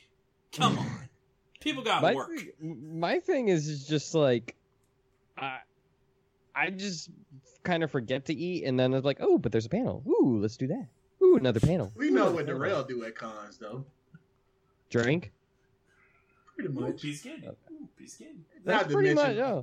That's pretty much me. Like, you think I'm kidding. If you think I'm kidding when it comes to what I do at cons, Sketch now knows. Like he probably will never want to work a con with me ever again. He only chilled out on Sunday because there was, after the Attack on Titan thing, literally nothing to do. So we just chilled. And then he went home. Well, it's kind of seeing what I did. I went to panels. I drunk. Yeah. You drunk at panels? I actually he wishes. did. Oh, what? I wasn't joking. I figured like with you, like I was 100% for real. Look here, man. I'm do two things. I go to panels. I do my part. I drink, and I'm also the friggin' muscle man. I'm literally the bodyguard. That's true. There you go. That's true. See, just like Sketch, you need to punch somebody. I was like, I'm not Darrell. But it makes you feel better on the inside. Well, somebody almost got that MomoCon that year. Yeah, they did. Yeah, they almost got it. Suggestive. It wasn't. Okay, well now it is. Heyo. Well, I never said anything about it, but yeah, some almost did go down in that effect too, though. Well, you just pushed all the wrong buttons for, I just had respect. I had respect for you, babe. I wasn't gonna do that to you. Well, I appreciate that. I was not gonna kick you out of the room for that. So Marco's not gonna tell you Toonami secrets by doing that. No, you got to go take him to a bar. Yes. Or just walk up to one of them at the end of a panel and be like, "Hey, what's up?" He's like, "Well, I got a blah blah blah blah." Oh, don't talk about that. Okay. Yeah, no, that was the thing. Like, Gil kind of gave us a bit. I'm kind of like, oh, hi, nice to talk with you too. And honestly, I think we're already seeing perhaps some of the things that he may have been just hinting at. So, did he tell you guys about Titan earlier? No, he didn't. No. He kind of allude any kind of It was more along the lines of, "Hey, I'm gonna talk to some people." We're like, things might happen. And then, considering what has happened, we were like, "Oh, that must have been what it was." Yeah. Maybe. I think it might have been some other things that are potentially still clearly. vibes. Clearly, we need Sword Art Season 3. Well, I mean, that's gonna happen. Yeah, I mean, it shouldn't, but it's gonna happen. I keep seeing other people like, Aniplex will never put anything on Toonami again. They've abandoned Toonami. It's like, oh, you're stupid. They've abandoned money. You're stupid. The moment Toonami's like, we want this, then we're like, yes, you can have that. Anyway. Maybe Toonami thing is just doesn't want the Asterisk War.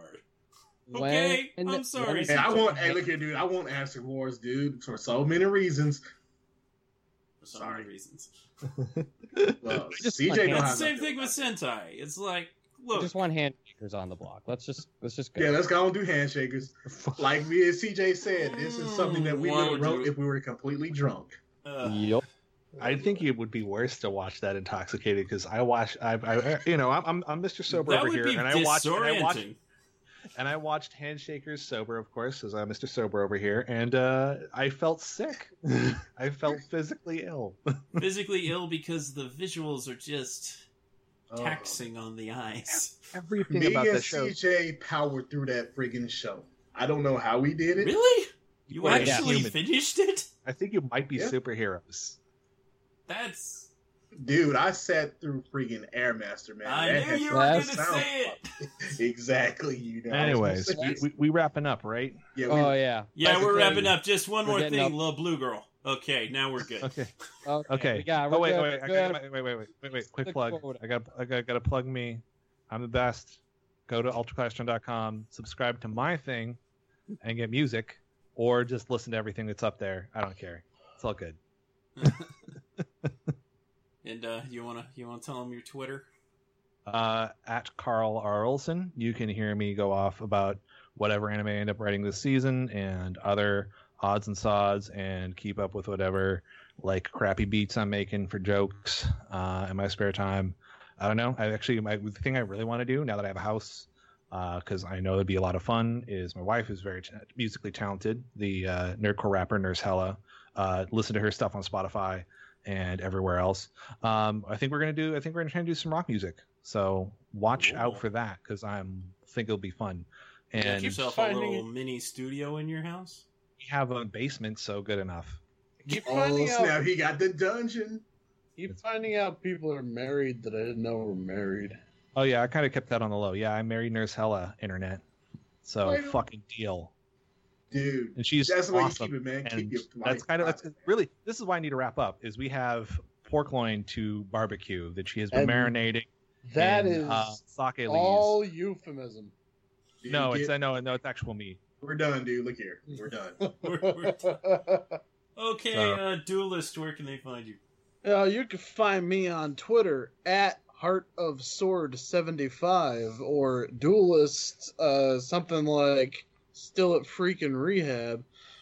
You can hear me bi-weekly or so on Surreal Resolutions Podcast O&A, where we try to give you the breakdown of the bi-weekly anime news into your mind skulls. I got a YouTube channel, youtube.com/duelistg. It's got some rare Toonami promos and music and stuff, and I need to update it. Maybe if I ever get out of here, I'll have a chance to do that more.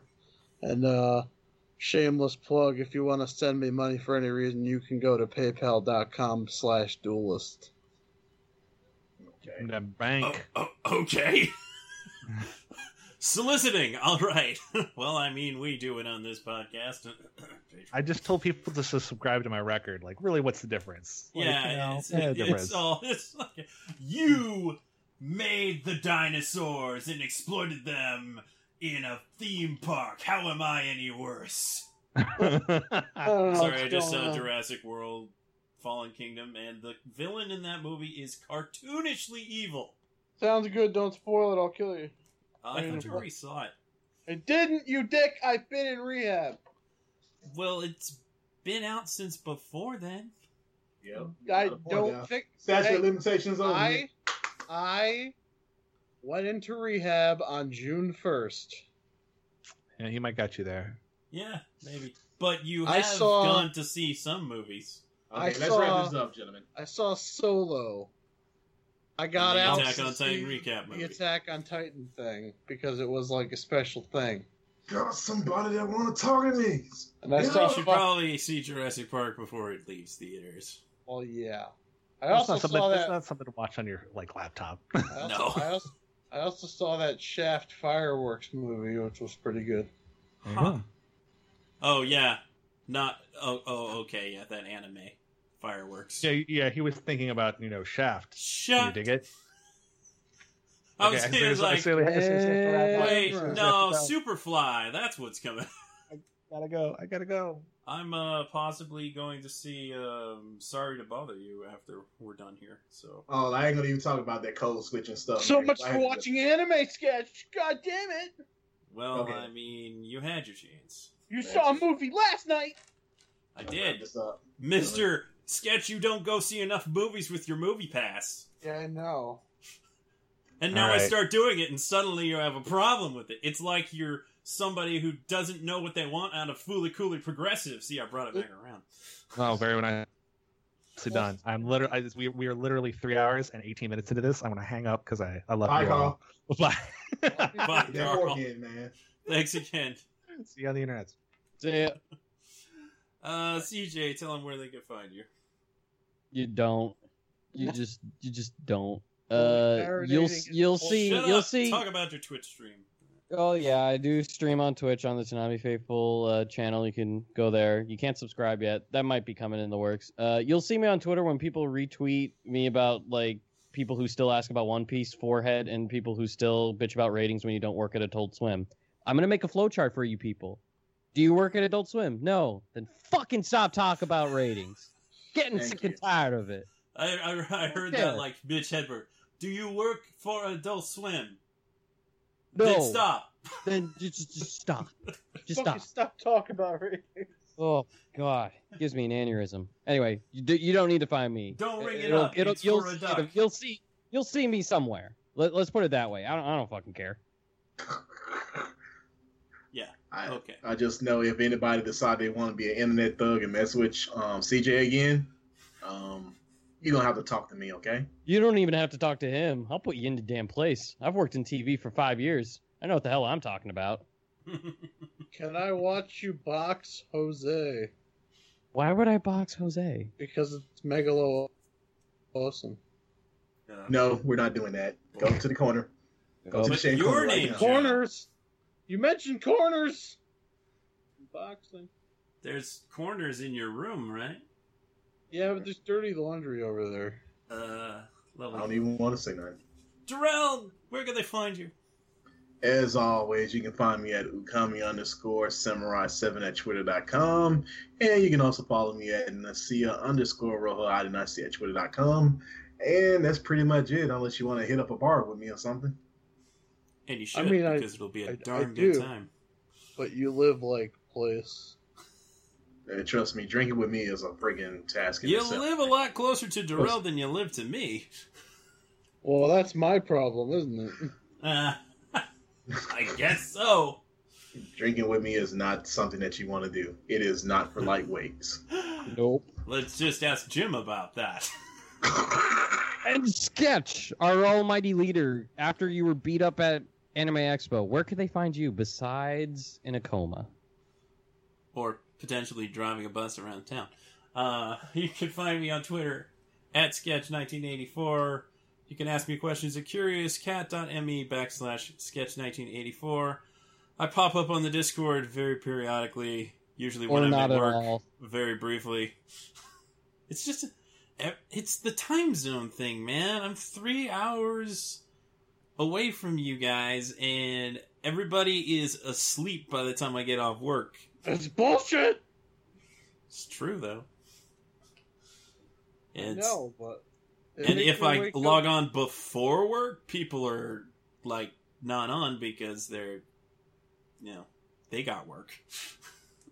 It's a fine thing of a thing. It sounds like a West Coast problem. It sure is, man. West Coast. It's West Side! We got problems, like being too passive-aggressive. Is Flint over there? Because they need to solve that. No, that's Michigan. I don't know where anyone. And Duelist failed geography of the United States of Indeed. Smash. It's been a while. I guess so. I mean, I'm not great at remembering where things are in the U.S., but come on, man. You don't even know. Whoever talks about Flint without saying Michigan. No, I mean I know Michigan, but isn't that like near California or something? What? No. Man. Let's end this call right now. No. Man. Let's end this now. Wow. All right, Finish up, so Sketch. this has been a very long podcast, and I hope you enjoyed our discussion of Fooly Cooly. When Fooly Cooly Alternative starts, we will also be doing recaps of that. We might be a little light on podcasts until then, depending on if there is stuff to talk about. We, of course, already mentioned the news that on August 18th, JoJo's Bizarre Adventure Diamond is Unbreakable shall begin, and Attack on Titan Season 3 will also begin. And we'll, give you the information on that at Toonami News and the website, ToonamiFaithful.com. As more things are developed about that, we don't know the schedule. We don't know how it's all going to shake out. But, I mean, they'll figure it out. Just look forward to the shows. And there you go. Look forward to that. And keep watching Toonami. And thank you for listening. Each and every week we put out one of these things. Which is not every week, but... No, it isn't. Shut up, Duelist. We'll never release those episodes. Where's that send off to One Piece episode? I'm still talking about One Piece! Yeah, you're still talking about One Piece. Let the healing begin. I can't let the healing begin until I let the healing start. That's a good point. That's what my nurses keep telling me. Oh, wow. I mean, to that I say, Broke is being mad that One Piece got pulled off Toonami in 2017. Woke is being mad that One Piece got pulled off Toonami in 2008. Thank you. And good night. Jules, that just sounds like a you problem more than anything. I mean, it is. Yeah. I'd let that ship die. That's not the hill I'd want to die on if I'm a Toonami stan. A whale of a tale. He's just making jokes. I know. All right. He's just giving me a hard time for not getting out old episodes. And I'm sorry! It's fun talking with you guys, but there are apparently more people who want to talk to me for no freaking reason. Yeah. Go marinate your smoked meat log. Yeah. Good idea. Hey, wait a minute. I like that. Is that a dick joke? I'm proud. Maybe. I am very proud. He pulled one out. Well, did he rub it out? And with that, we're punching out. Deuces! Juices. Gooses all over, shitting all over baseball fields.